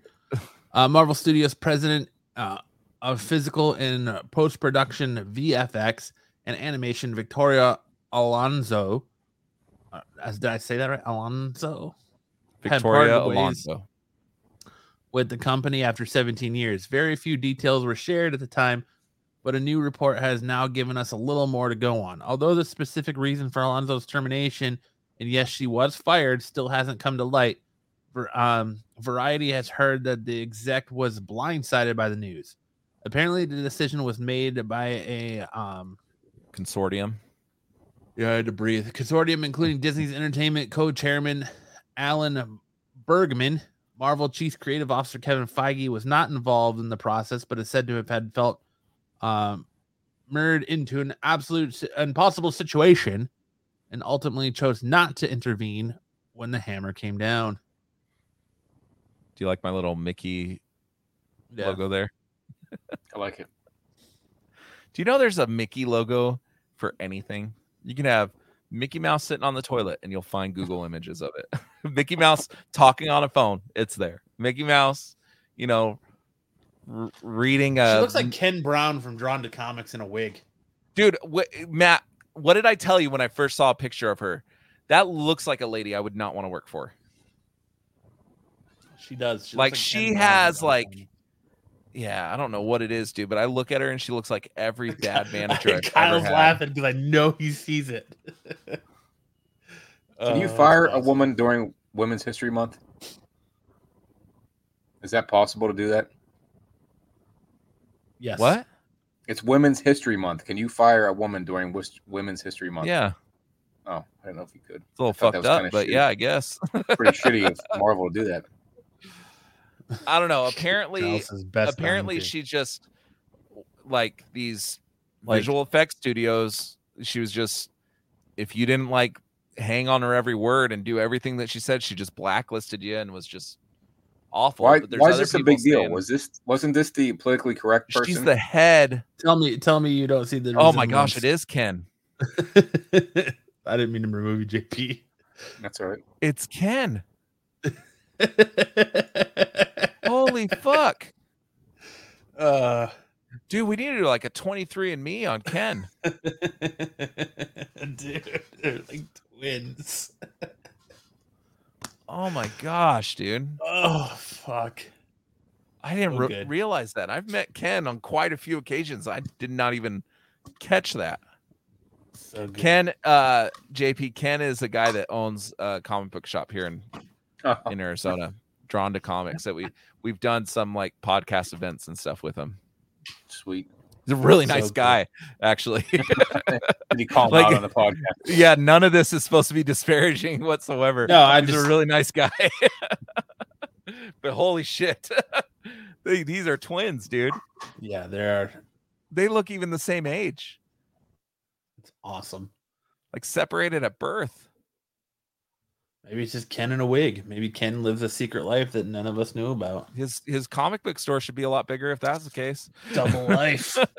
Well, that's why it's not bigger, because he's sitting here trying to get the VFX department for Marvel off the ground, and then he's got to come work at Drawn to Comics. What do you think? So the next slide, this kind of bleeds into the next segment. There's something about Marvel. So this was something that I was talking to Matt about. I was thinking, now that Victoria Alonso, what's that? Who came up with this? Where does that noise keep coming from? What noise? I keep hearing a bang. Is that just me?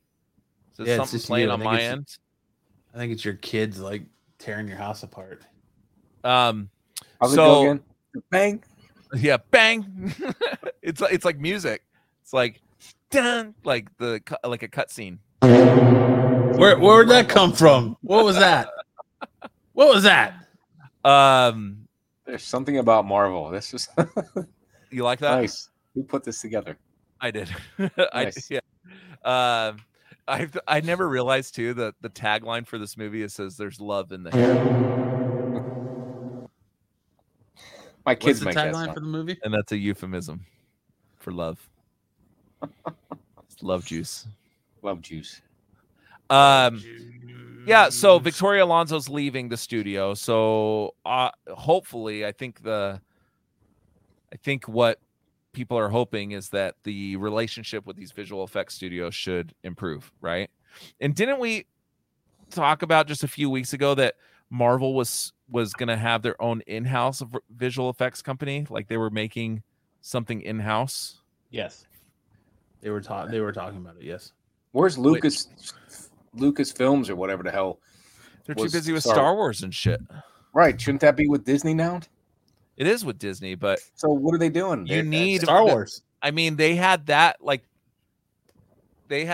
and they have other visual effects studios there, but they had to get outside help with the amount that they were cranking out, which brings me to, how do we fix Marvel? Because Marvel's been on a slide, dude. How would you fix Marvel, JP?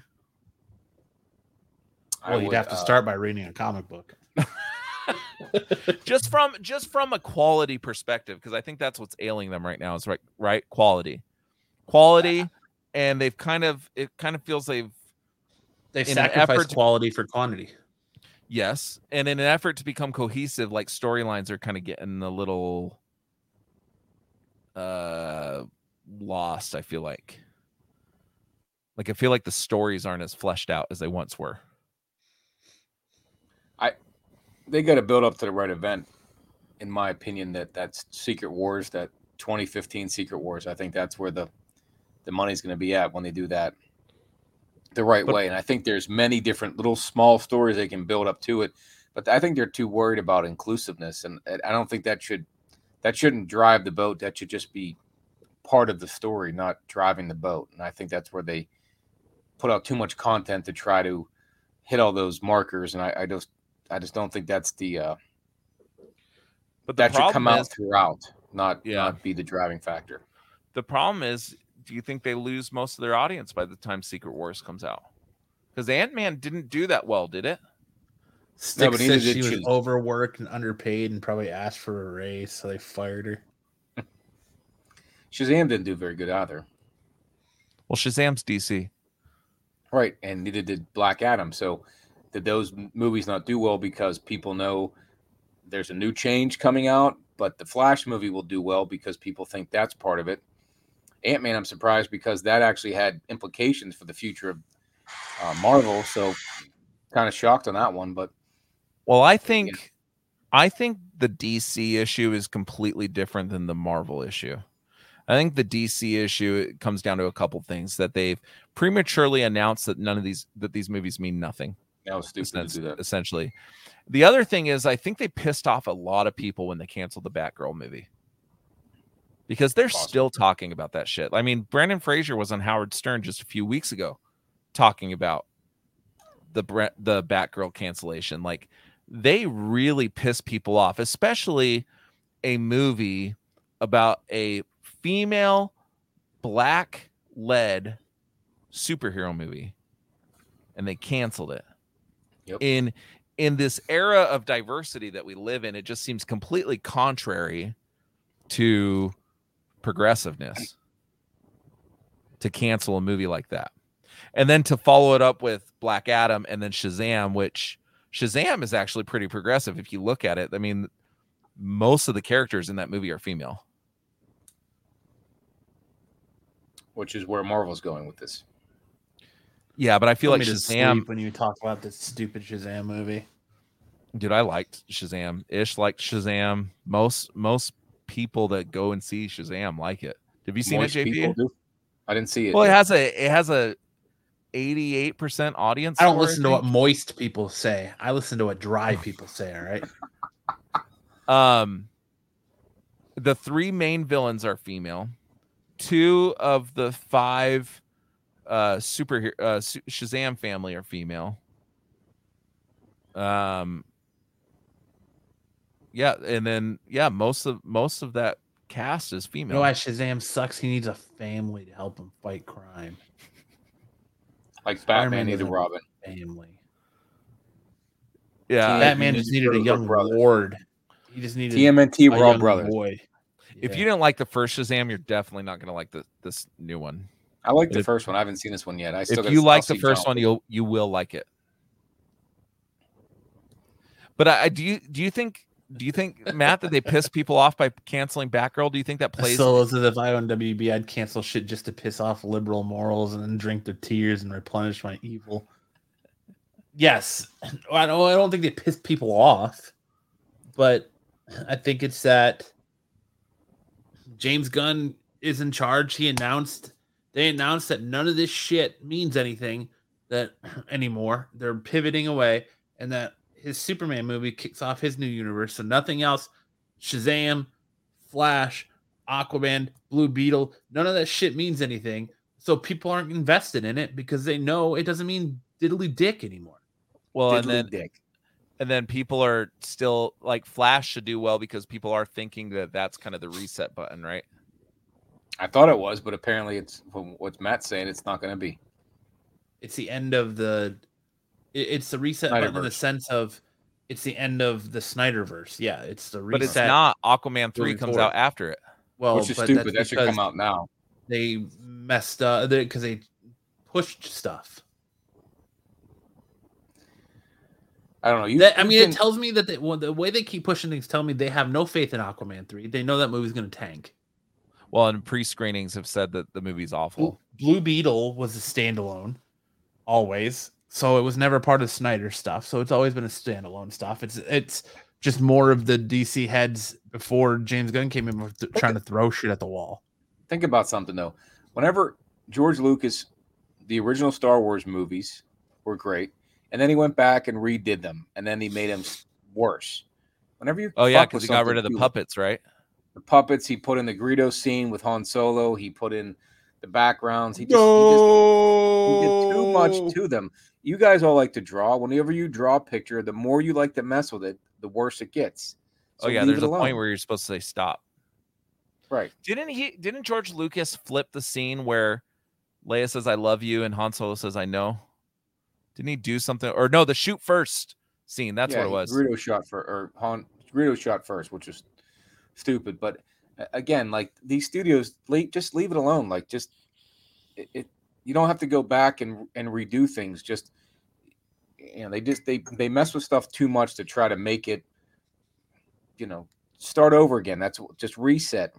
Like I guess you already have these movies in motion, but maybe not bring James Gunn on until those movies are out, as opposed to losing money on all these movies. Like it's just, I think it was incredibly stupid. Like they should have just held on to this. They'll tank a fucking $800 million movie in Batgirl. They don't give a shit. Money don't mean shit to them because they're still in the period where they can write stuff off because of their acquisition. They don't care. No, but that was a tax thing. Like throwing Batgirl in the dumpster, they had to basically. You could never bring it back out. Yeah, they had to promise basically they'll never prosper from it. And just so it's a tax write-off. Do you remember Kramer and Seinfeld? He would say, "Oh, just write it off." Well, Jerry said, "What does that mean? Like, where does it go? Like, they can't lose all that kind of money. Like, the Warner Brothers can't be like negative. They have to have earnings, and they can't just keep writing shit off. So have a plan. Like, you can't just keep redoing. Just get set and go with it." And then at some point, I guess you give it enough time to work, like a team. What I was about to say, Batgirl was never going to make money. I don't know My about thing that. is, I don't know about that. If I was David Zaslav's boss, I would be incredibly pissed. Like if I was the board of directors or whatever for Warner Brothers Discovery, that dude would no longer have a job because this is all coming down from him. They should have held on to the James Gunn news until after Aquaman 3. Seen how all that stuff went, gave some people. I mean, it does seem like a bait and switch, but given some people some sense of, oh, this may mean something.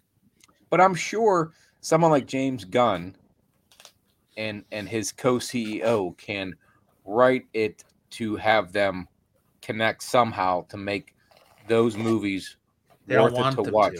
They want it to be separate. They don't want them connecting. There's such a negative view around the Snyder movies.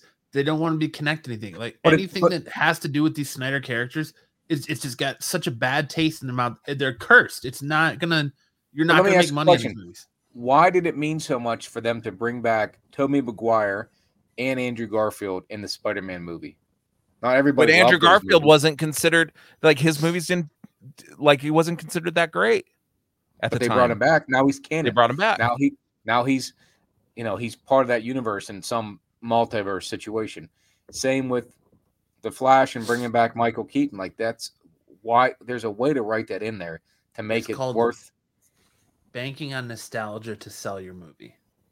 Yeah, but that's the same thing with TMNT. Not nostalgia really. is what sells that. I mean, it's still, they're not. No, Last Ronin is really They're still relevant. I get that, but like, it's still nostalgia that brings you in to buy more of that. There's still nostalgia that brings people to watch the Flash because Keaton's in it, or to connect the Snyderverse. I don't think it's that hard. I don't know. I think it's like building a whole building and saying, or a whole new stadium for your team, and then saying, screw it, we're going to move them across the pond to UK because England needs a team and we want to have more more teams over in England and Britain. You just build a new stadium. What are you going to do with that? Oh, we'll just write it off. Well, someone paid for that. Well, NFL teams do it all the time. Look at the Raiders just did to Oakland.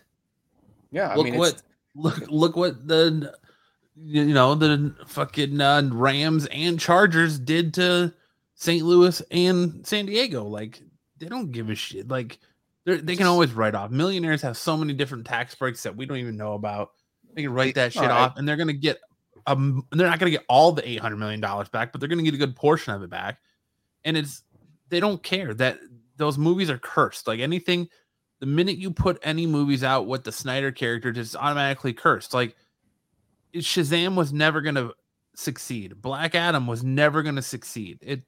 It's just that stigma. It's that bad taste in the mouth that these movies have sucked.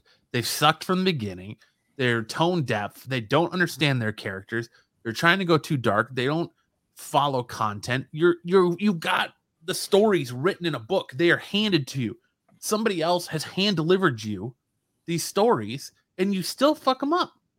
You still find a way to fuck them up. They don't read books, and so. Well, that's why Kevin Feige's been so great for Marvel, and hopefully that's why James Gunn is going to be so good for DC, because he is a fan of the characters. Walk into a movie, you see any actor leaving a Marvel meeting and they get cast, they've got a fucking thick binder full of stories and content and comics and everything that character they're in.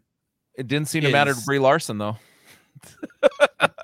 Well, she got cast as Captain Marvel, posted on Instagram her reading a bunch of Captain Marvel books, and it still didn't make any impact on the movie. But I digress. Whatever. No, my thing is, like, there are some good things that I think people generally liked about Zack Snyder's movie, like Margot Robbie being one of them as Harley Quinn. Let's be honest. All right. I'm going to be honest with you right here. 100%. And I know it's not a popular opinion, but she looks like Harley Quinn. Otherwise, she was ass as Harley Quinn. I liked her, but she's not Harley Quinn the way I recognized her. Like, I've made that comment times. Like, I wanted the Jester suit, and you got a sneak peek of it in one of the movies. They do like a flashback scene or something. Yeah, like it's that. in. I want to say it's in Suicide Squad, but it might be. It might be Birds of Prey, but it looks she's fucking asshole awesome. as Harley Quinn. She took a character and made it her own, but it was generally liked by people. I mean, she looks good as Harley Quinn, but like, she's got the look, but I don't think she's not the Harley Quinn I wanted. Like, well, in Birds of Prey, I would say Birds of Prey is a shit movie, but Margot Robbie in Birds of Prey was actually pretty good. The movie sucks though. But that was the first time that I saw her like kind of embrace the sadistic, crazy Harley Quinn that we should have had all along. But I don't think anybody would bat an eye if she were to come back as always Harley get on Quinn. Every week we talk about this stupid shit. I'm so tired of talking about DC. Because it's the big topic right now. DC we're is asshole, and it's time for everyone just to admit it. DC we're waiting for it to be what it can be, and I think that's what we're talking about, and the anticipation of the proclamation of masturbation. Come on now, we're waiting for it to be what it should be. Yeah, and I think James Gunn will get it there, but Marvel's falling off the sides, off the cliff. I don't. And I fuck, man. I really don't think he will. you don't think he will? I don't think he's gonna. Fuck, man. Like, watch Guardians to Guardians 2. Depending on Guardians 3, like, But Guardians did 2 you is not fun. like Peacemaker? I don't. I liked Peacemaker, yes, but that's what I'm saying. His, and like we've said millions of times, his appeal is his ability to turn you on to obscure characters that he can kind of work with and get away with taking in a different direction because you don't know diddly dick about him.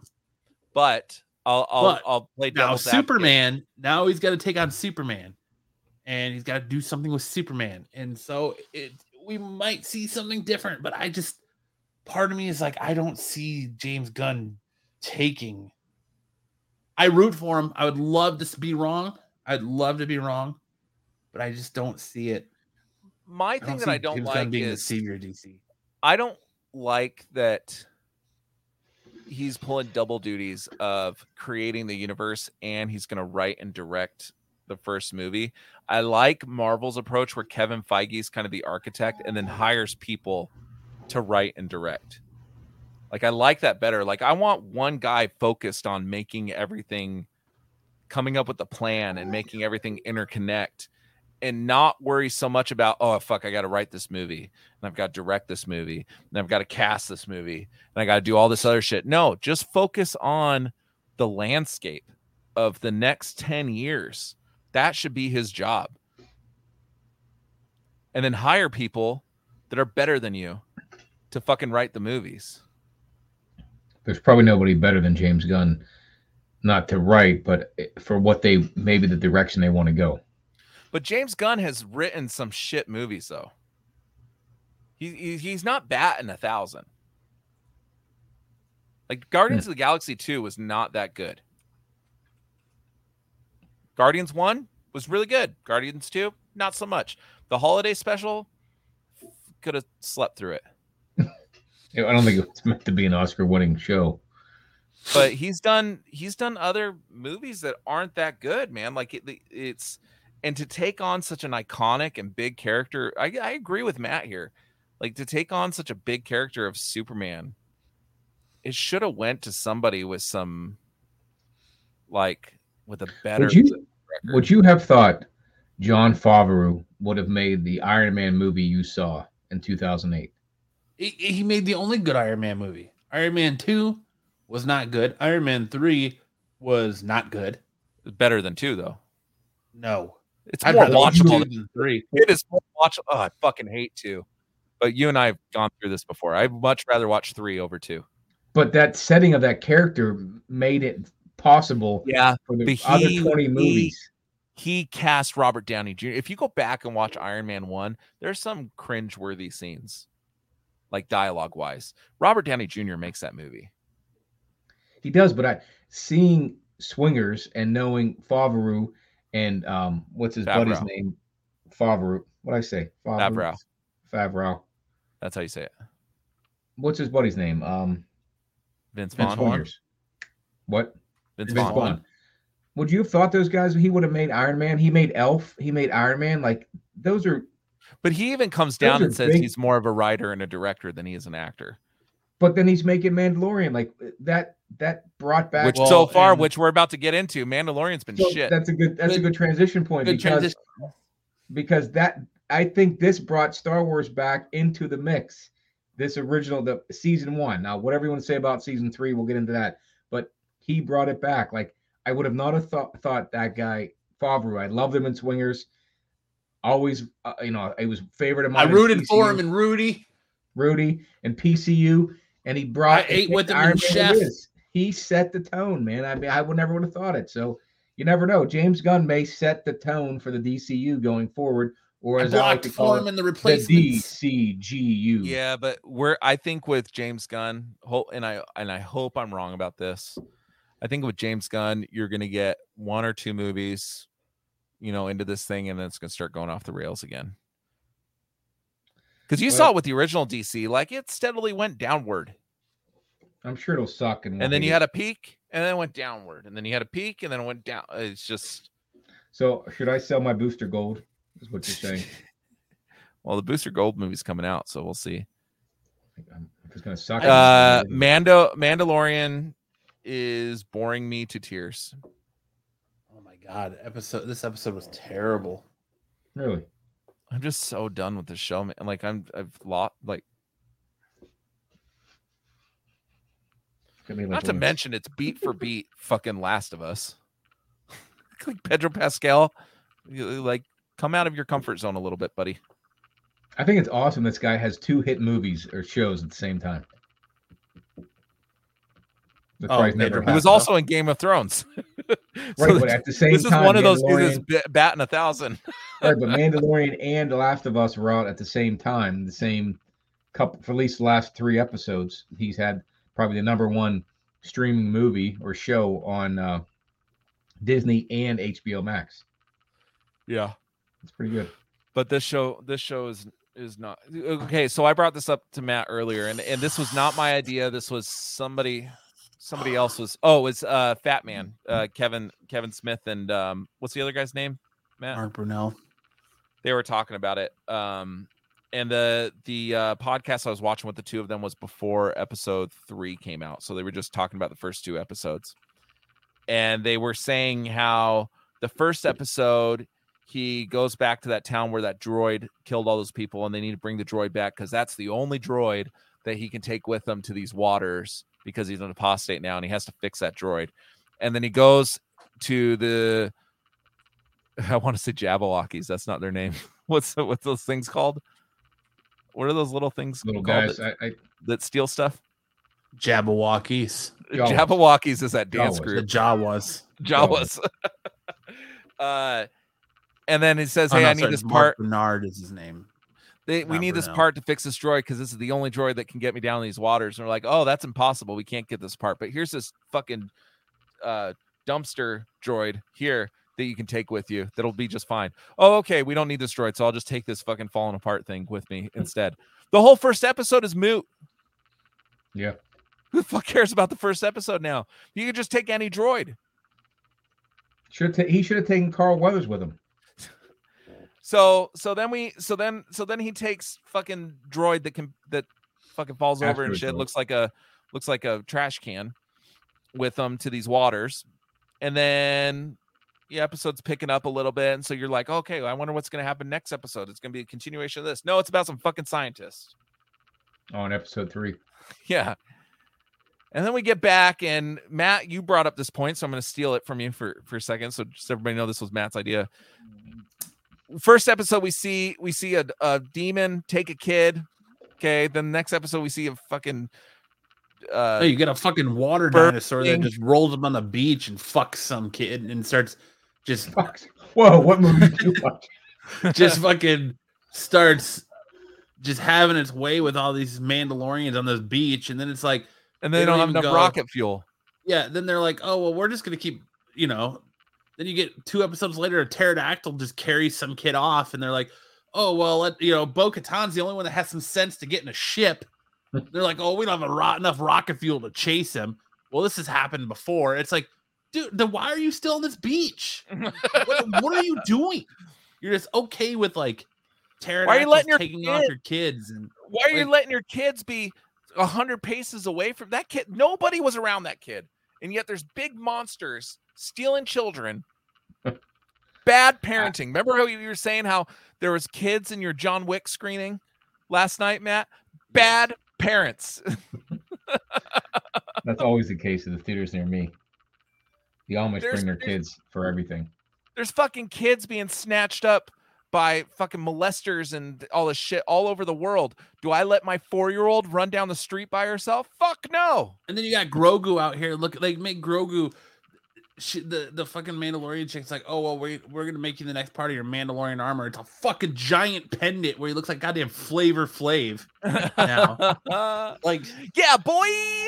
I wrote in one of my group chats, I said, every year, countless Mandalorians foundlings are killed by pterodactyls. Your donations for just $2 a day can help Mandalorian's rescue squads have enough jetpack fuel to save them. With the Sarah McLachlan in the arms of an angel theme music playing over it. Not to mention these big Mandalorian eating pterodactyls. We're going to bring 3 babies back with us that are going to outgrow us. You know, but they will train them. These things grow the size. Like, oh my fuck. We will fly on them. Oh, so now we're going to Avatar. This episode may have jumped a shark. No, this may have happened. This season, you name one good thing from this. And I know somebody brought up the mythosaur in the water. And you don't even know if like Din Djarin and Bo-Katan are gonna bump uglies or fight each other for the Darksaber. Like you. Well, I mean, why does a jet fuel run out, but the Darksaber lasts forever, and their blasters never need to be, put a new clip in it, something like that. Yeah, but you don't have. I mean, fuel's fuel, man. Mandalorians, like their whole shtick is they. Like a lot of their stuff runs off like an old technology. I mean, she's sitting there bending metal like a blacksmith, dude. Right, like, but they have a Darksaber and they have guns. No, but he has a Darksaber. But they have wasn't armor created by the Mandalorians. That repels lasers. That's just a special metal. That you don't even need that because a stormtrooper can't hit the fucking broadside of a barn. So no, but they need to have armor that can last long enough to get the pterodactyls. This is just going into a realm that is why I hated Book of Boba Fett. It's why I liked Andor so much, and this is just going down that.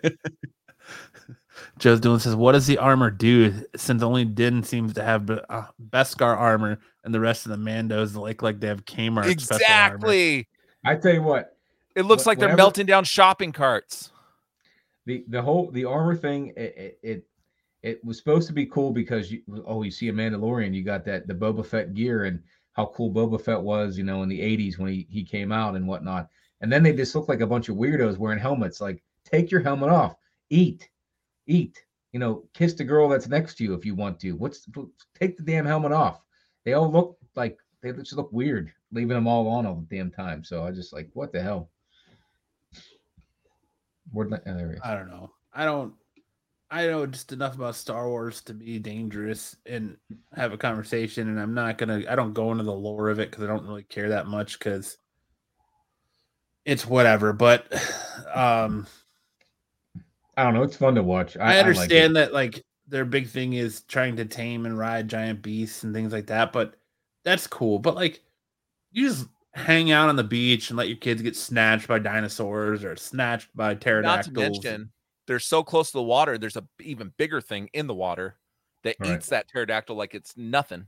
Yeah, and you're just letting your kids. I seem to remember stories from Florida of kids being snatched up by alligators.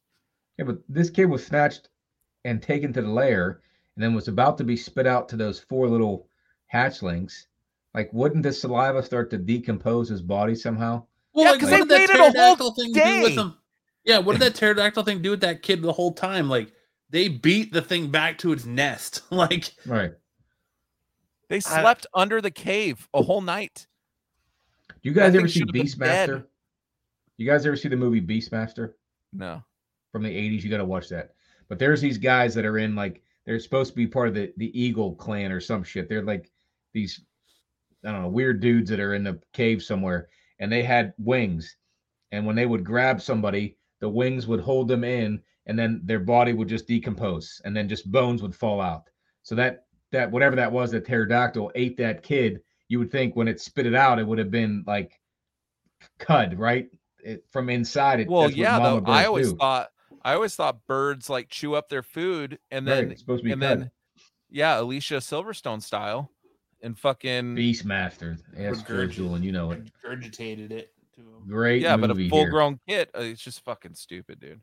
See, that's like you guys talk about TMNT. Beastmaster should have been a goddamn comic that came out. That was a good show, good movie. But anyway, I digress. I've never even heard of it. I don't think. My God, it was good shit. But anyway, that's what those guys did. So you would have thought he would have spit out just bones and like cud for those little birds to eat, but. I agree. When I saw him come out, when they went up in the nest and he wasn't there, I was like, oh, the kid's already dead.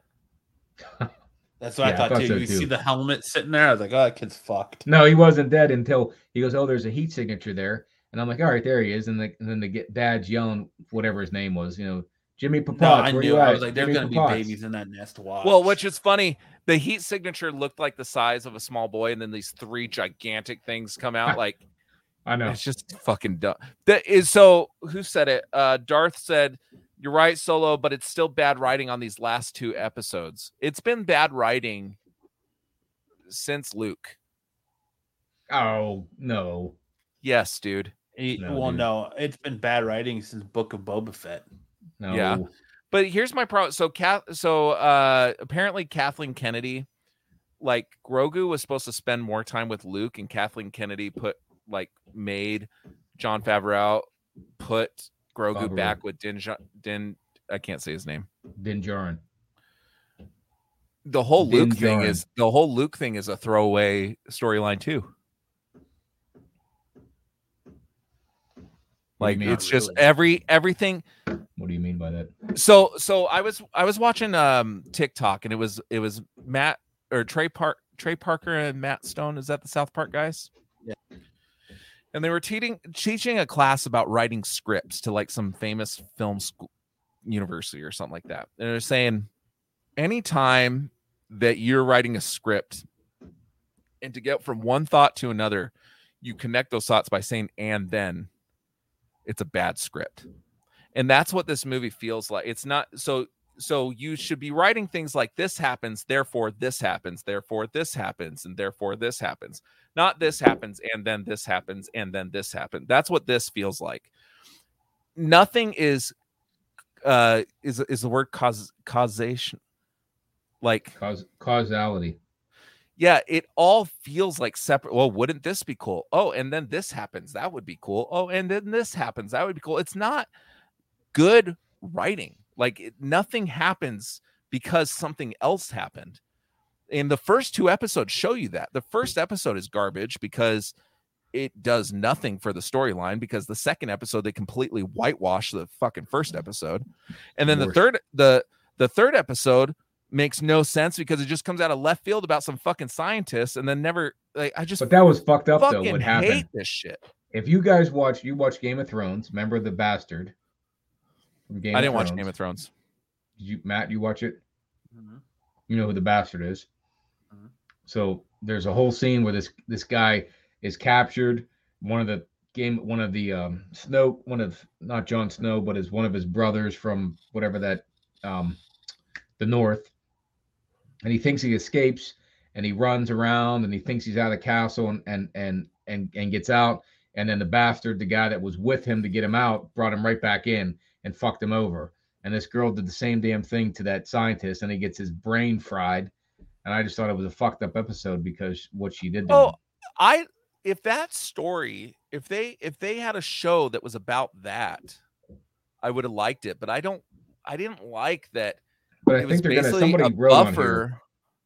They're gonna bring in Snoke. They're gonna bring in how they clone Palpatine, all that kind of shit.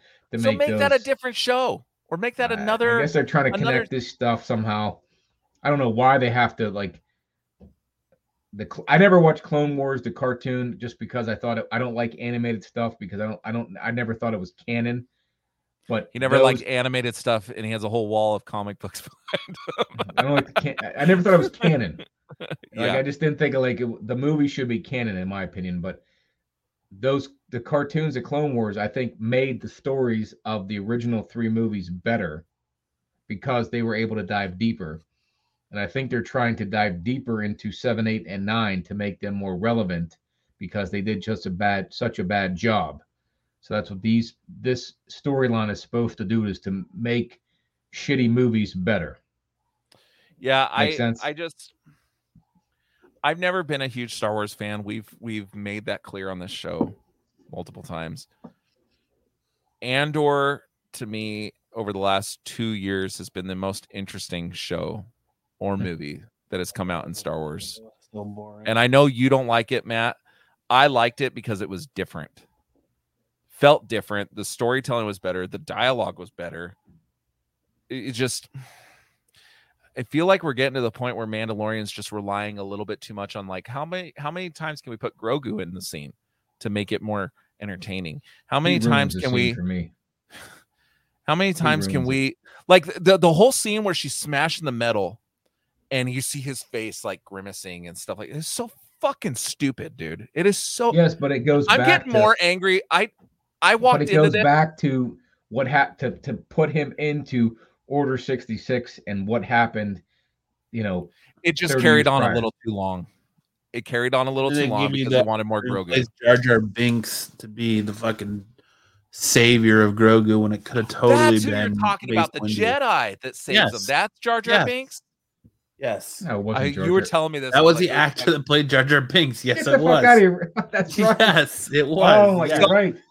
So we walked into tonight's podcast. I'm like, yeah, Mando wasn't that great, but whatever. It's fine. Oh, the more and more we talk about, the more and more I'm realizing I don't like it. But you get mad if you have a problem with that. In The Last of Us, they had both of the actors who were in the video game in those last 2 episodes or last 3 episodes. Yeah, I know. Yeah, but they weren't hated characters. I don't care that Binks was not hated. I don't care that it was the Jar Jar Binks is absolutely hated. I love Jar Jar. I don't care that it's I have the actor that played him somewhere. I'm just saying, like that could have totally been an awesome Mace Windu fucking cameo there. That would have been cool. Yeah, but.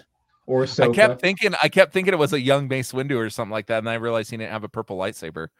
No. Well, Mace Windu wouldn't have been young at that point, since I don't fucking understand the timeline, dude. I'm watching this for the sheer like enjoyment factor. Like I'm not connecting. Why are you watching that? Because it doesn't sound like you're getting any of it. No, it's turning me off. I may not even watch next week. You're gonna watch. Come on now. Yeah, you'll watch. I love Pedro Pascal. He does a great job as the Mandalorian. I don't have any issues. Like I get what you're saying about episode 1, but I liked episode 1. I liked episode 2 enough.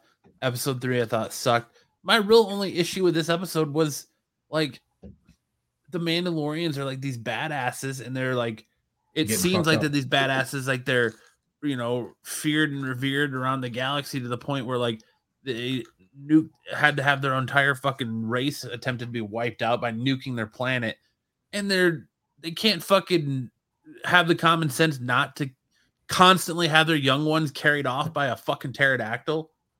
They can't have the common sense to if there's a giant fucking dinosaur in the water that's gonna eat us, why the fuck are we playing by the beach? Stay in the fucking cave. This should happen to the caveman. 1-year-old daughter knows the stove is hot, not to touch it. These motherfuckers are still playing on the goddamn beach when motherfuckers are getting taken away, or they haven't had the common sense to be like, oh, well, we need to keep a jump ship close or a ship close to shoot this motherfucker down when he comes to take our kids. They're constantly, oh, we're going to charge at him with our jetpacks. And then you got this big motherfucker with this Gatling gun on his goddamn back trying to jetpack. Like, you're fucking telling me that that's not going to eat up your fuel more because of how big your ass is and carrying that big ass gun. Looks like me on a fucking rocket pack. Like I'm glad. Man. I'm surprised that dude can get 4 feet off the ground. I know he's not a new Jedi, Solo Wookiee. I understand. I know he's not a new Jedi. But I'm just saying the actor that played him was also the actor that played Jar Jar Binks. I know he's not a new Jedi. I get that. Like, I'm just saying, like.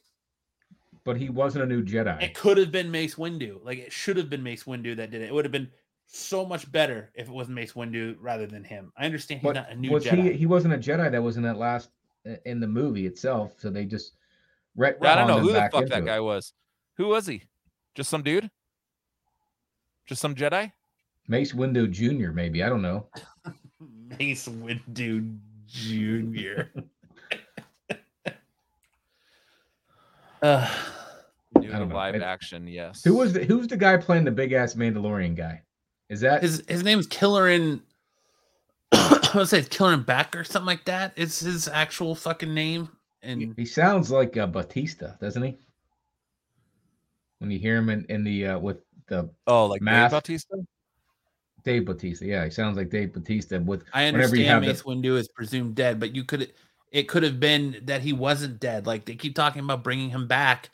It would have been the perfect time for him to reappear right there to show that he saved Grogu. Like He fell But out he the was missing window a and hand. saved Grogu. Like all I help you see with in the my little- chat, and no offense, guys, I just see a bunch of fucking Star Wars apologists in the fucking chat. Like, it just doesn't, like, the show's bad. Just because it's Star Wars doesn't mean it has to be good. Yes, It's not good. It's not good. It's great. It's boring. It's the best.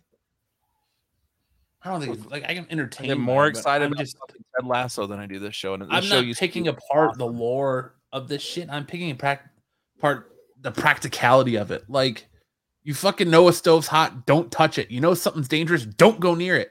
Why the fuck are you still on a beach with goddamn dinosaurs? You have fucking spaceships. rolling your ass. Go fucking does this island means nothing to you? They have shields. They have energy fields. They shouldn't get eaten by fucking prehistoric animals. Right.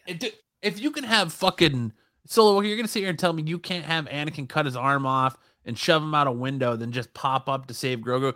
Then why the fuck do you have Boba Fett climbing out of a goddamn Sarlacc pit to just appear again? He's being digested by a fucking dinosaur or monster, and he can just show up again. But it's out of this question for Mace Windu to come back after falling out of a window. I mean, I don't. But think have you so. seen Not how Star far Wars the fall is on that city? It's thousands and thousands of miles. He'd have been falling forever.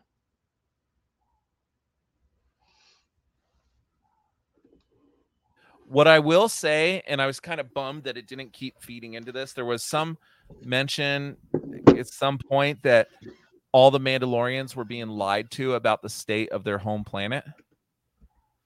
And I was hoping that the story was going to keep diving down that about there's some reason why they're being lied to and they can't go back there, some sort of like conspiracy. And that piqued my interest a little bit, and then no mention of it again. I don't even care, dude. Like, I understand. I kind of agree with you that there are some Star Wars apologists in the fucking chat. Like, you just don't want to understand. You want it to be good, and it's just bad writing. Well, I totally want it to be good because the first season was incredible. The first season was so good. And then, this is the third season or fourth? This is the third. See, last season seems like way longer to me than. Well, dude, they took an entire year off because they had Book of Boba Fett. Maybe that's why I'm thinking of this as season 4, because I'm mixing Book of Boba Fett's like when it came out in there, which turned into Mandalorian season 3 part 1 halfway through it. Like, I just feel like the end of season 1 was the reveal of Luke coming to get Grogu, right? And Pedro Pascal takes off his mask. Right? That's the end of season 1. 2. Well, season 2, he would have been with Luke and Ahsoka appears. No. No. Yes. No.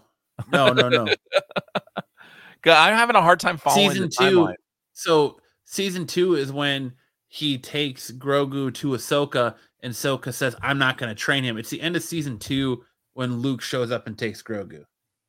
No, but you get a bunch of scenes with Luke and Ahsoka and Grogu, and then Mando gets the Grogu back. When does that happen? That happens in I want to say that Book of Boba Fett. Yeah. Oh my gosh, dude, this fucking show, dude, this fucking piece of shit show. So this season, what I was reading was this season, so Jon Favreau wanted to leave because Kathleen Kennedy was getting too involved. And then said, hey, I'll continue doing it, but I don't want Kathleen Kennedy anywhere near Mandalorian. Because she was a big reason when it says, hey, you need to get Grogu back to Mandalorian. They need to be together. That's the whole show. These two need to be together. And Jon Favreau wanted Grogu to be with Luke longer than he was. But that whole thing was sped up in order to get Mando and Grogu back together. Because, well, the problem with this show, and like we've spent so much time on this show already, more than I wanted to. The problem with this show is that he's achieved his mission. He achieved his mission. He got Grogu with Luke, with the Jedi.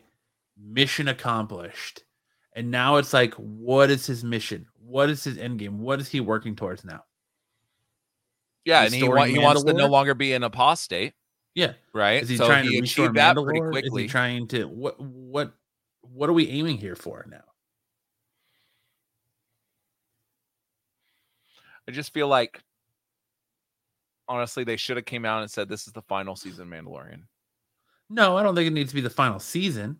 That's being a little ridiculous. That's being a little harsh on a couple episodes. Like I said, I overall like the episode. I just feel like practically, like there's some stupid choices in here. Like the fact that they just let this keeps happening, that these fucking birds are carrying these dudes away is just stupid to me. It's not practical. But again, it's like, what are they building towards? They're building towards something more. They're building towards something bigger. I get it, but like, I just wish we had some sort of, maybe I'm just not up on the knowledge enough to know where they're going or what they're building towards. But to say, well, this season is building towards something that's going to happen with Thrawn and happen in Ahsoka. From as much knowledge as I have, if Thrawn shows up, it's going to be like a end of season cameo like Luke does in season 2, and then the Thrawn stuff's going to carry over in Ahsoka, because Thrawn is more so connected to Ahsoka with Ezra and Sabine and all that stuff. Like the only connection Din Djarin right now has to anything Thrawn related really is the fact that he's palling around with Bo-Katan, like, and Ahsoka now too, but that's it. Like, I guess I don't see the roadmap of where this is going. Like, to me, he achieved his goal at the end of season 2. It was done. And now it's almost like Marvel. Marvel achieved its goal with Endgame, and now they seem lost, and they just seem like they're tumbling through the fucking plane. Let me clarify my statement of this should have been the last season. What I was trying to say was, if they announced this was the last season, that the season could have felt like it had more weight to it, I guess.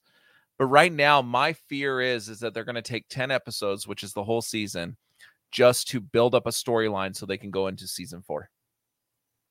And that's what I fear, because right now it just seems like nothing's happened. Well, I don't know.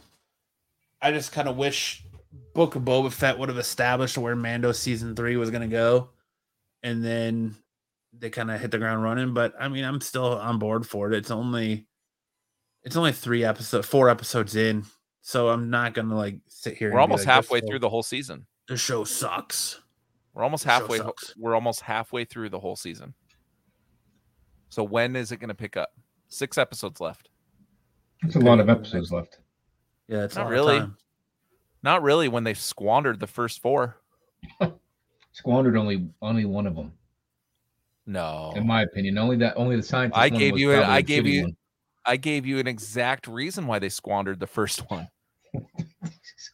That little plot device, I wouldn't call it squandered. But it's the main plot device of the first episode. With Carl Weathers is not squandered. Come on now. But no, I like. You got to understand, he's being told by everyone that goes to this planet that the planet is inhabitable. He doesn't know what's sitting there waiting for him.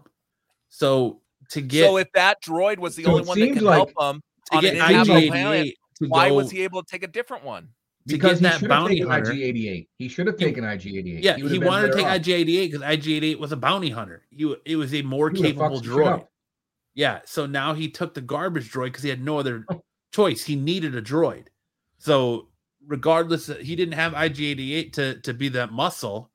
So he had to take the other droid with him. Start the episode. Why not just start the season? Why does it have to be that one? Why not just start the season and look for a more capable droid? There's plenty of droids that are more capable than the fucking IG-88 is a trained bounty hunter. It's a more capable droid that is prepared for any situation, hostile or not, that it might. But would it have been better to make the episode or the season him to find all the parts for IG-88 to make him? No, take 2 episodes. Take 2 episodes. Find the parts. Take 2 episodes. He has to track down this thing. but they just kind of threw it away by saying, "Oh, that's impossible," and take this dumpster thing. They should have just said, "Oh yeah, we'll find it," and then fix it, and then have him take him. Like it just makes it stupid. I like that it's old technology, and they just can't get everything they need to always fix the situation. Like, but it probably makes the it better more part interesting. about the sequels of 7, 8, 9 and The Mandalorian, that they made the tech look so similar to episode 4, 5, and 6. Because that was the issue with 1, 2, and 3, is that they made it too technologically advanced, but then all the rest of the movies have all looked like similar tech. Oh yeah, beat up, for the most part. Yeah, there's so that's a scene. What was cool about it. There's a scene in Book of Boba Fett where he's looking through his camera. It's like all green and stuff, and I thought that was pretty cool. No, I think what I'm saying is the way I would have written it was, first episode, he says, "Hey, I need these things. I need this droid." Okay. And he goes and said, "Oh, we can't fix it." And then he goes to somebody that can fix it, finds out how to fix it, and takes him. It just, by not taking him, by saying in the second episode, "Oh, we can't get those parts," it could have been a 5-minute conversation. Like, it's impossible to fix them. You're gonna have to figure out something else. And then he goes and gets the garbage droid. But they took an episode and a half to find out that the droid is no good and can't be fixed, and then take this dumpster droid instead. It's just a throwaway storyline. Or he could have grabbed, was it the big metal? No, that was Andor. See, now I'm getting droids confused. There's other capable droids, though. What are the ones that they have to broach this? Hey, let's resurrect this droid. And wouldn't even better off let me go to this other planet to resurrect this droid. Oh, it can't be resurrected. But in his mind, fucking Rubbermaid bin. In his mind, from what he remembers, it's a capable bounty hunter droid that is prepared for any situation that he has befriended. So then they should have been able to fix it. Throw it in that storyline that he's able to fix it. But the garbage pail droid makes that moot. It's bad writing. It's a moot point. It's called working with what you got. It's dumb for it to take an episode and a half. It could have been a 5 to 10 minute. But it's only been 4 episodes. We don't know if that's gonna come back to be a plot point later on. I'm not arguing the writing in that standpoint. I'm not arguing semantics like that. I'm just arguing that, in my opinion, this episode made the Mandalorians look like a bunch of dumbasses. Thank you, that's Joe. My point. So Joe's doing a lot of wasted energy for little to no return. And we'll find out. If it gets down to episode 10 and they never revisit that droid storyline, then it's bad writing. If it comes up later, which I don't see how it can, they come up episode 6. Oh, by the way, we were able to fix this thing. Then it's just even more dumb at that point. But if they find some way to resurrect it, like, hey, remember that droid you wanted to fix? Well, we figured out a way to do it, and then he plays that droid can fly later. A ship now too. So instead of Bo-Katan going after him, he should just fucking had that droid jump in his ship and go fuck that pterodactyl up. Yeah. Does IG-88 have ED? Is that why they can't resurrect him? Yes. He has. he is electrically defective. Well, they put his personality chip back in, and he reverted back to his original programming. Was it right? It's just a long-winded way to get to where they got, and then to go into episode 3 and not have the payoff of episode 2. Like, episode 3 could have been the last half of episode 10 of this season or something, to set up some other storyline or something. It just, I don't know. We spent way too much time on this, and I feel like I can go on forever about it. I really want to change my mood right now. So can we just talk about Ted Lasso? I wish you would have stopped a long time ago. I need to brighten my mood. Let's just talk about Ted Lasso. Let's go to Ted Lasso, and then I got to jump off here shortly because it's almost 1 a.m. where I'm at. Yeah, this is the last topic. Yes, that exactly. Solo key, 100%. IG-11 was the go-to because he was already Grogu's protector, heavily armored and sensible. They may still be able to fix IG-11, but trying to find parts doesn't happen overnight. So wait. You're right. So wait. Make it the episode to find it. Yeah. All right, let's talk about Ted Lasso. I watched. I just hope he comes out with a big old fucking swinging dick on this droid and just like, "What's up, motherfuckers?" I don't know. And like I said, I'm not the one that originated that thought. That came from Kevin Smith. And I said, "Oh yeah," and then it made me hate it. You just bought into it. You sniffed his butthole. I bought into a seasoned scriptwriter. What did Kevin said? Say? Oh yeah, this dude has a point. This dude talked about exactly what I'm talking about on his podcast. And I said that from the get-go. I watched his podcast. He said this, and now I realize he farted, and I hailed it, and I took his opinion. I just feel like in the moment I was blind by oh, it's Mandalorian. I was blind by it, and then now how can you be blind by it if you're not into Star Wars? He was blinded because by I loved the first season. It's because his boyfriend loves it, so he's got to love it in return. No, it's like it's like that girlfriend that she pretends to like what you like just so she can get you to absolutely wrong.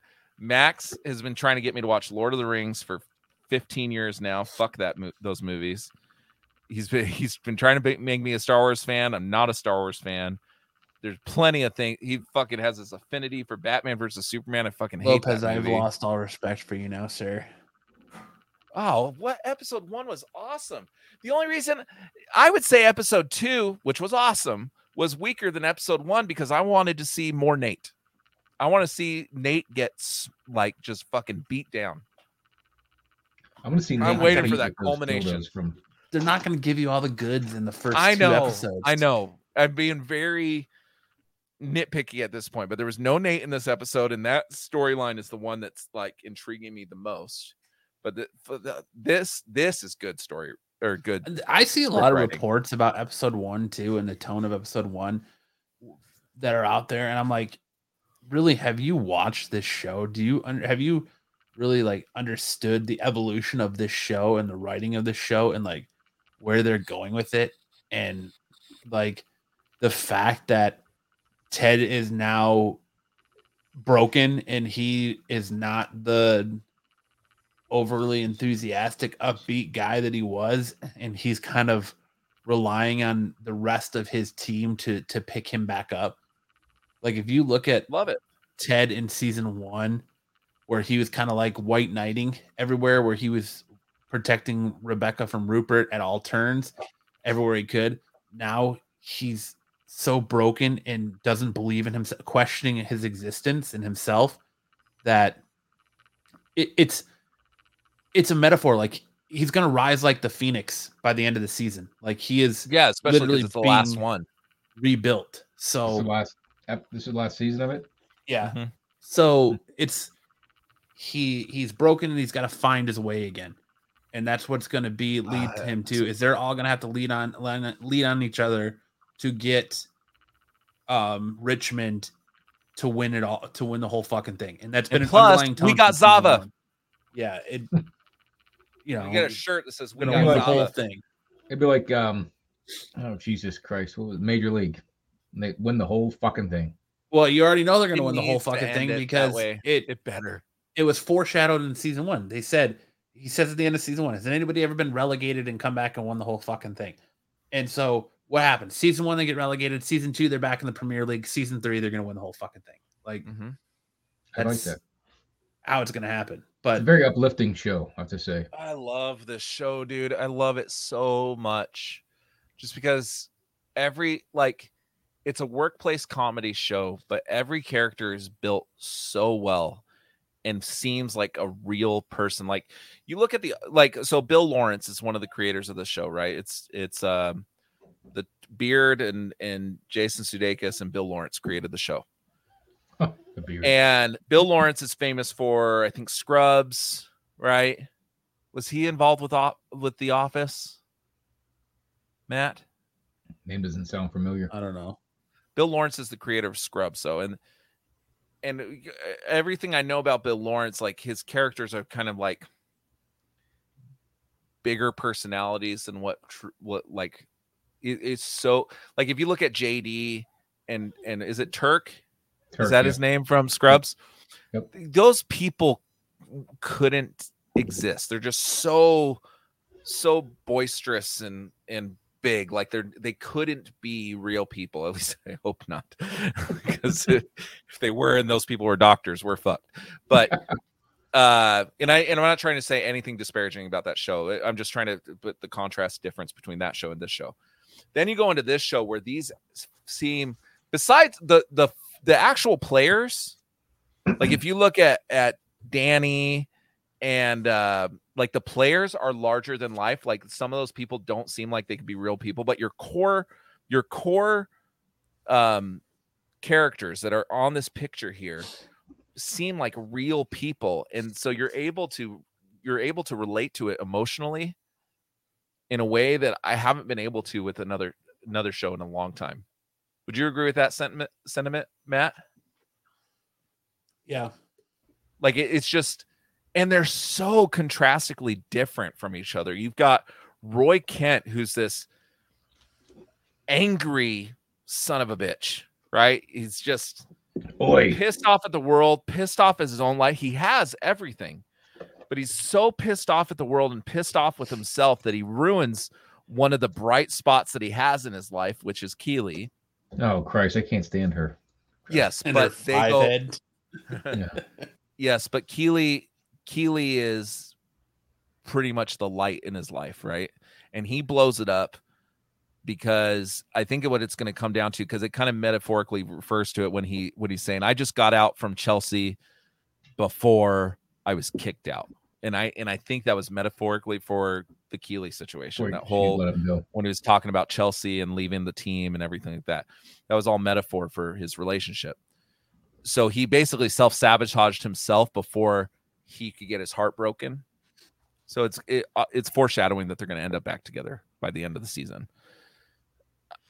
Then you have Jason Sudeikis, Ted Lasso, who is everybody sees as this larger than life happy individual because he has all these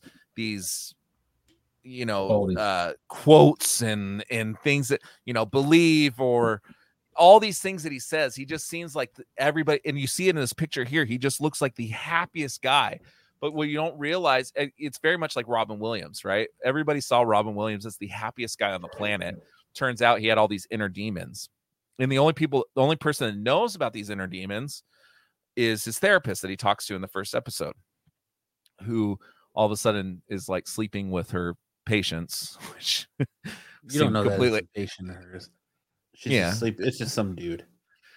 So he's very real, because I think that's a very real thing that some of the best people we know, like we look at people that we know that have committed suicide and things like that, and we're blindsided when those things happen, right? Because they seem like the happiest individuals on the planet and they commit suicide. Chester Bennington, Robin Williams, many of these people that you would never think would do it. And that's Jason Sudeikis in this situation. Well, and you go back and watch season 1, the first episode of season 1, they talk about how he goes to this small school in football and he has this instant success and turns them around and turns them from losers into winners. And that's why he goes to England. He goes to England with everything in his hand. And as he goes over there, his life falls apart. He doesn't know what he's doing. He doesn't understand the game. He loses his wife.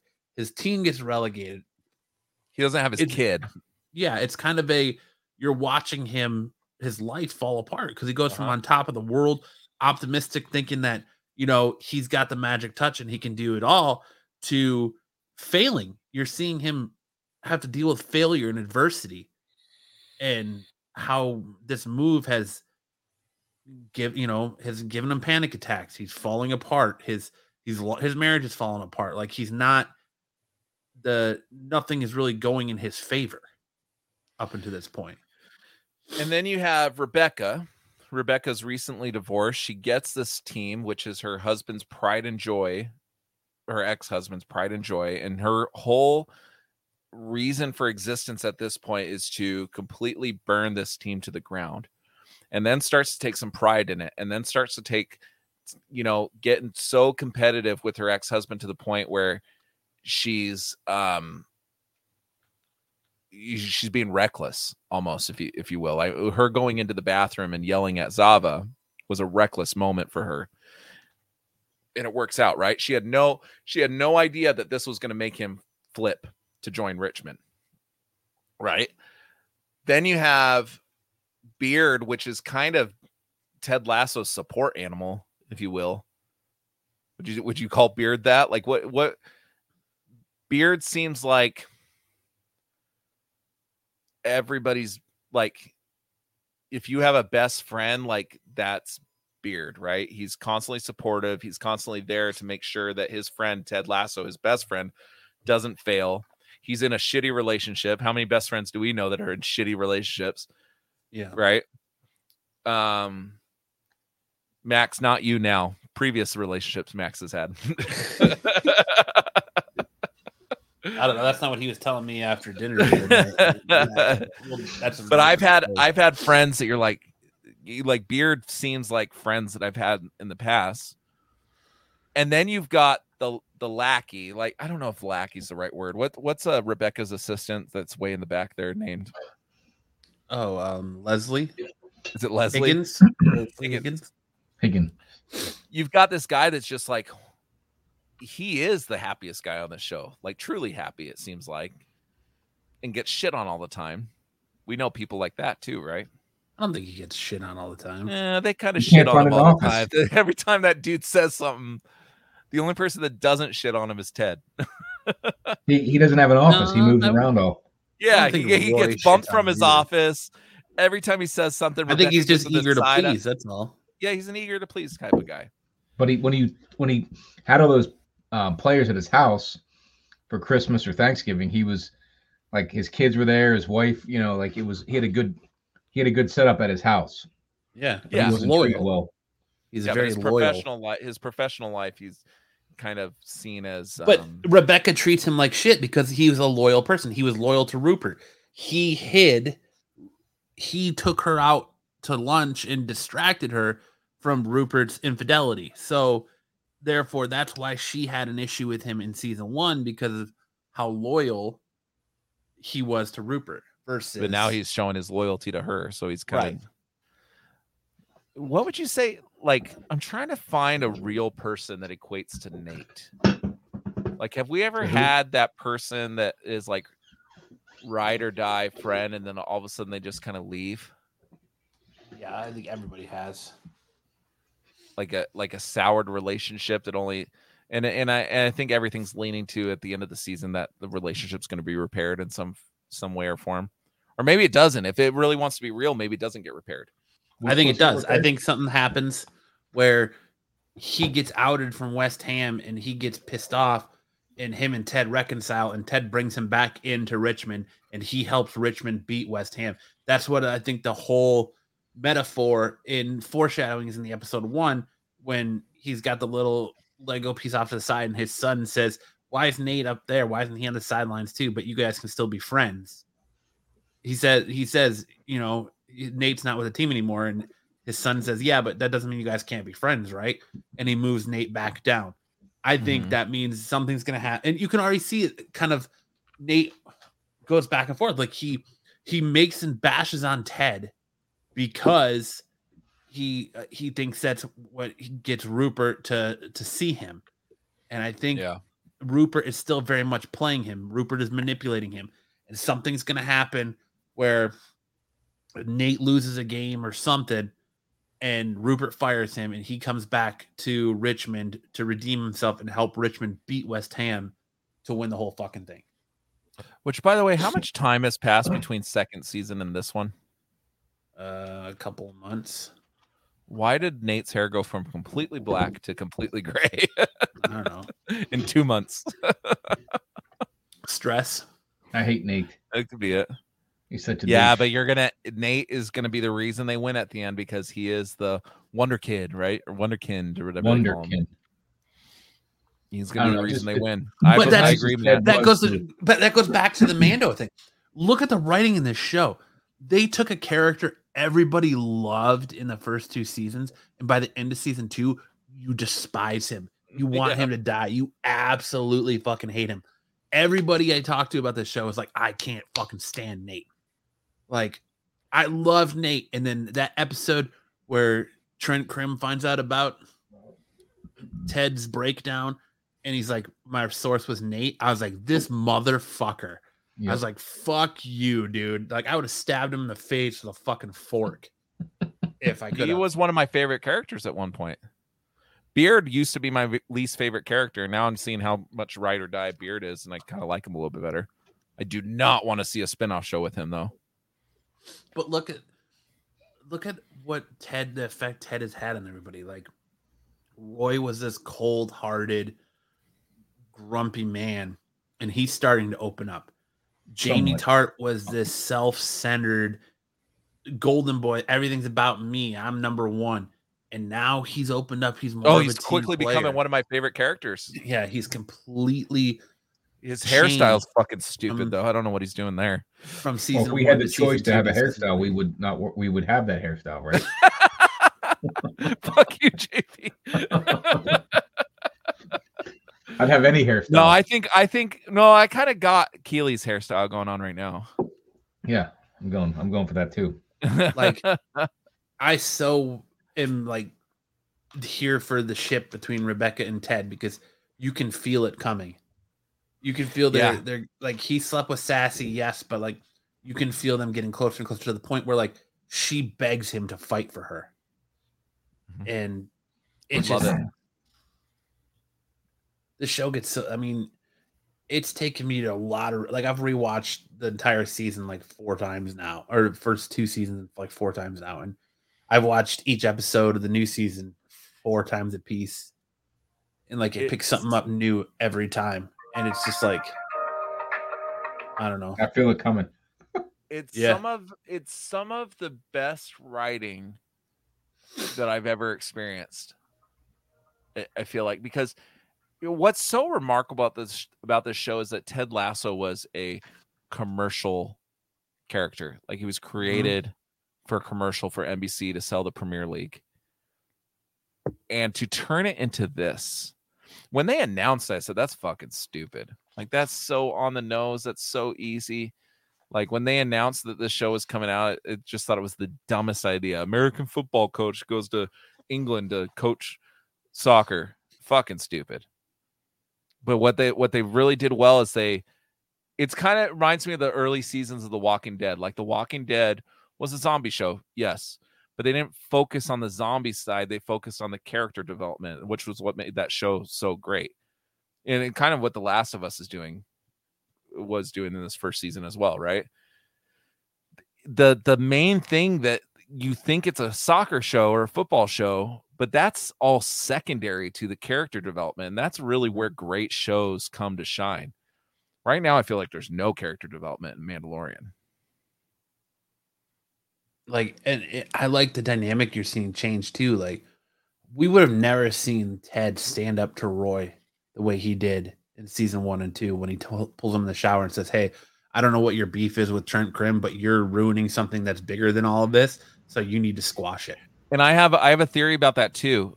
He was so aggressive in that conversation with Roy that I think it was kind of like, "Hey man, I'm dealing with all this shit in my personal life. This should not be something that I'm dealing with right now."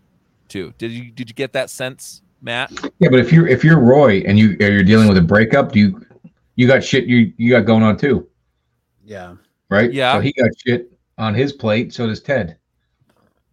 I don't know. Yeah, but the thing is that Roy's being stupid about that breakup. They should have never broken up. He just, like I said, was doing it before he could get his heart broke. Well, there's that old analogy though too, as couples, that if you eventually in different stages in your relationship, one half of the couple is going to be doing better than the other, like more successful than the other. And that's kind of what this is it was the powers. Roy was always, Keely was famous, but she jokes about being famous for almost being famous. And Roy was famous because he was this great footballer. And now the paradigm shift. She's becoming this hotshot PR person and becoming more and more famous, and people are paying more and more attention to her. And Roy is falling off from being this footballer to just being a coach. So is that it's an identity shift and it's a paradigm shift. So if you don't grow together, you grow apart. So if you don't learn how to deal with success and support someone in their success, you grow apart. And that's kind of what I feel like Roy and Keely are, is that she is on the up and he's on the decline, but he's choosing to not want to let go of that and support her. He's more of a internally like falling apart because his star is dying out while hers is rising. Well, I would say I think there's some truth to what you just said, Matt, but I would also add this to it, where he is seeing Keely's star kind of rise. But if you look at Keely when she's not around anybody else and she's actually in the office, she's not feeling as hot as she is what Roy is probably perceiving is right.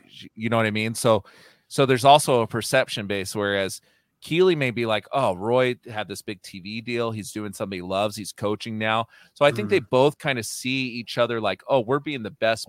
That person's being the best person they can be right now. And I'm not feeling great about myself. Yeah. So I don't want to bring them down, but it's reciprocal, right? They're both feeling the same way about each other. And they're both dealing with their own struggles in their professional life, that the other one doesn't see.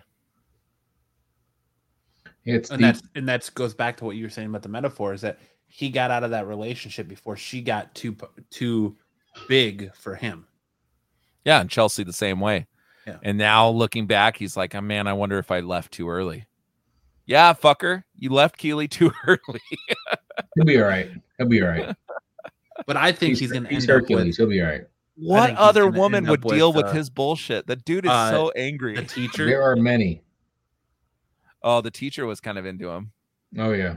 She'd bag him in a second. But she never brought her back, so I wonder. Well, it might come back up again. He might go on a date somebody with her. writes him a note in this episode. Sends him balloons and stuff and writes him a note for his birthday. Oh, the C. Well, who was that from? I thought that was from the players. Lisa. I was trying to remember who Lisa was. I totally forgot about the teacher until you just said something. I thought that was from all the players. No, the C. There's a note that's shaped in a C. Right, I saw that, but I didn't read who. I forgot whose name was on it. It's like scrapbook, so it looks like it was done like at an elementary school. Yeah, and it says from Lisa. And it's her. It's the elementary. Yeah. I was trying to remember. I was like, who the fuck is Lisa? You're gonna get some scotch out there. I just like how many layers there are to this show. There's the sports aspect, which if you're a sports fan, you'll like it. There's the relationship aspect. So if you're somebody that's into like relationship type shows, you're gonna like it. There's the comedy aspect. So if you're someone that wants to watch something funny, there's that. There's the mental health aspect. So if you're somebody who wants to watch something deep, it has that.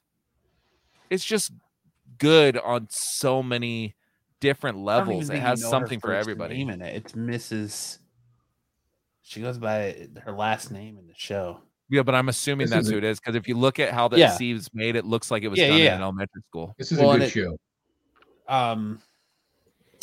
There was something in the card says is what tipped me off. Yeah. I need to watch it again. I watched it twice, and it was probably even better the second time because I was able to notice things that I didn't notice before. Do you know that every time you see Beard reading a book, it has some sort of Easter egg to the storyline of the show? I did not know that. Yeah, he was talking about it on some show. They've been, so I scroll through TikTok a lot. That's how I get all these tidbits of information, but not the full picture. Yeah, so it's Liza, Liza, and it's in the shape of a C, and it says plenty of fish in the sea. Get it? So it's like a bunch of fish on the. Yeah, that makes sense. She's like, hey, give me a call when you're ready. Yeah. I love the idea of Ted and Rebecca. It doesn't say give me a call when you're ready. It says get it. X. No. There's plenty of other fish in the sea. Get it. XX. She's basically saying, call me when you're ready. I'm one of the other fish. I'm in the sea. I'm ready for you. My waters are open. For something else?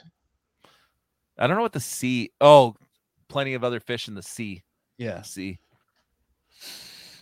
Yeah, a lot of people are saying Liza could be the first name of Miss Bowen, the teacher of Roy's niece. Because they spend a lot of time together in season 2.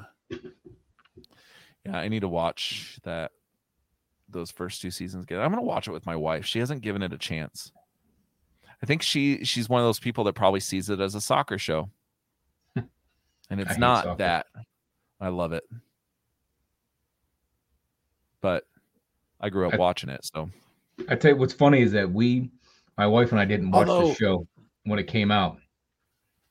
And we started watching like a couple weeks ago, and it was 2 seasons in, and then third season just started a week later. So the timing was perfect because we didn't have to wait for it. Yeah, you were telling us that last week.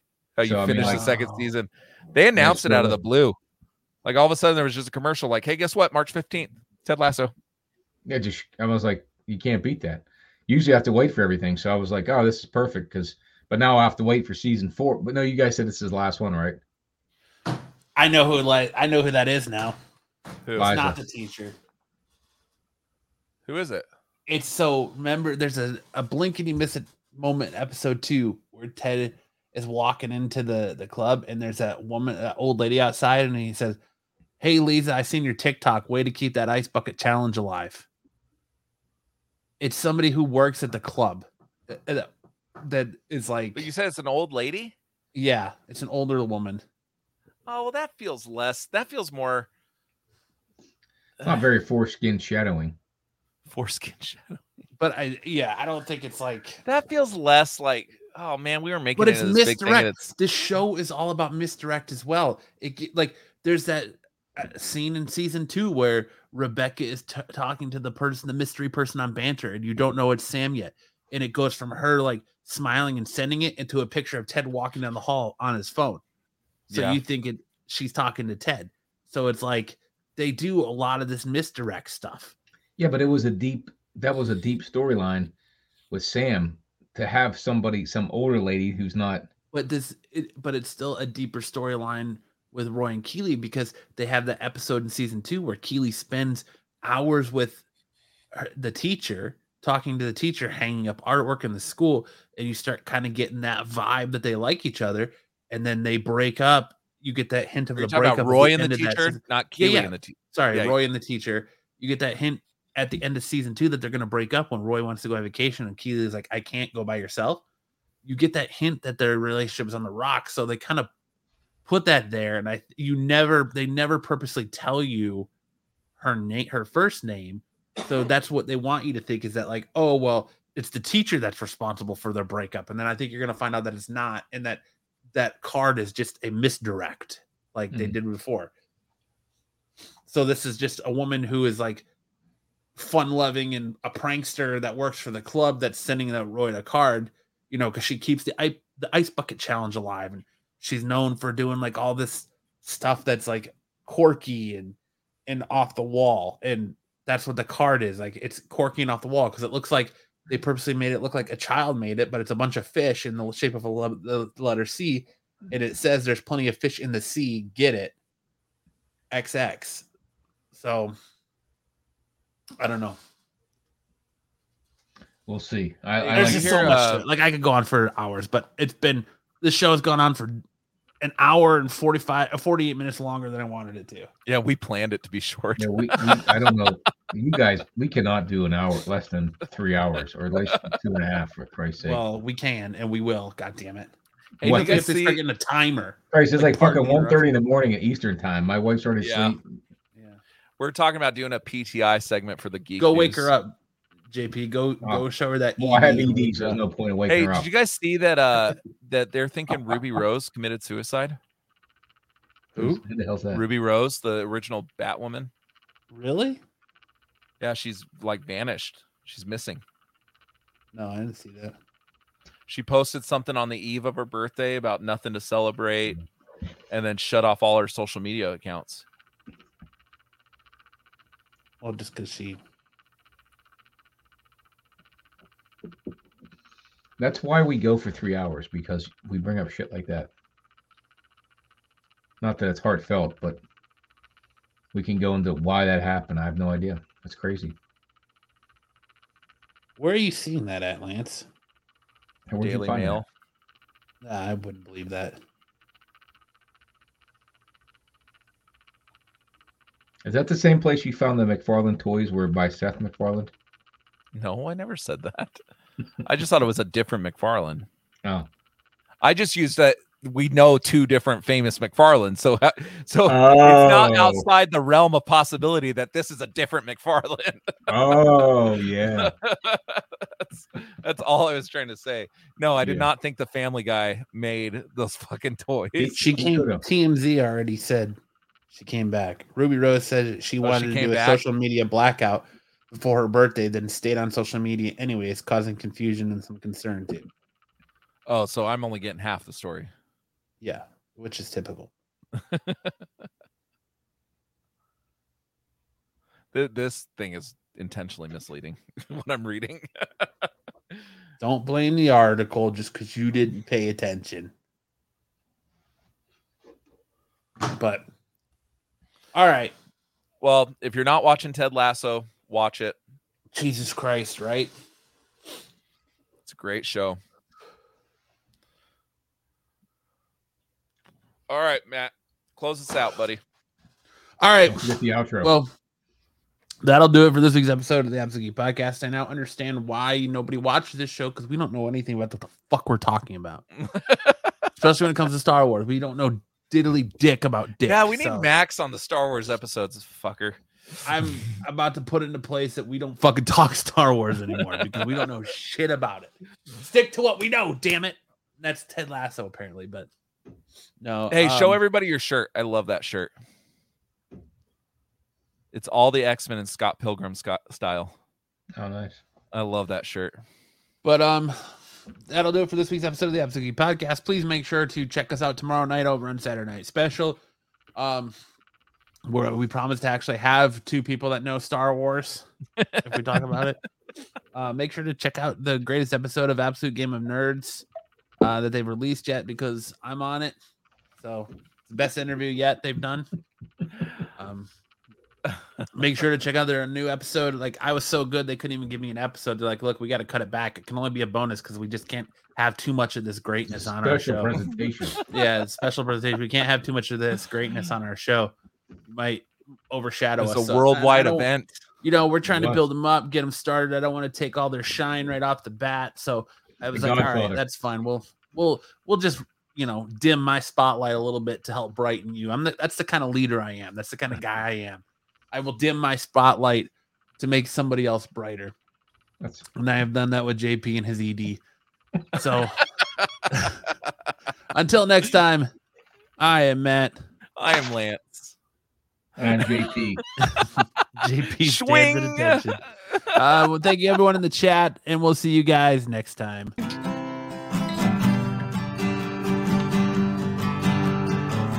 All you freaks and geeks, come all you freaks and geeks, let's listen to Absolute Geek. Absolute Geek. We'll go ahead and spread our cheeks, Spread the cheeks. and drink some Cosby wine.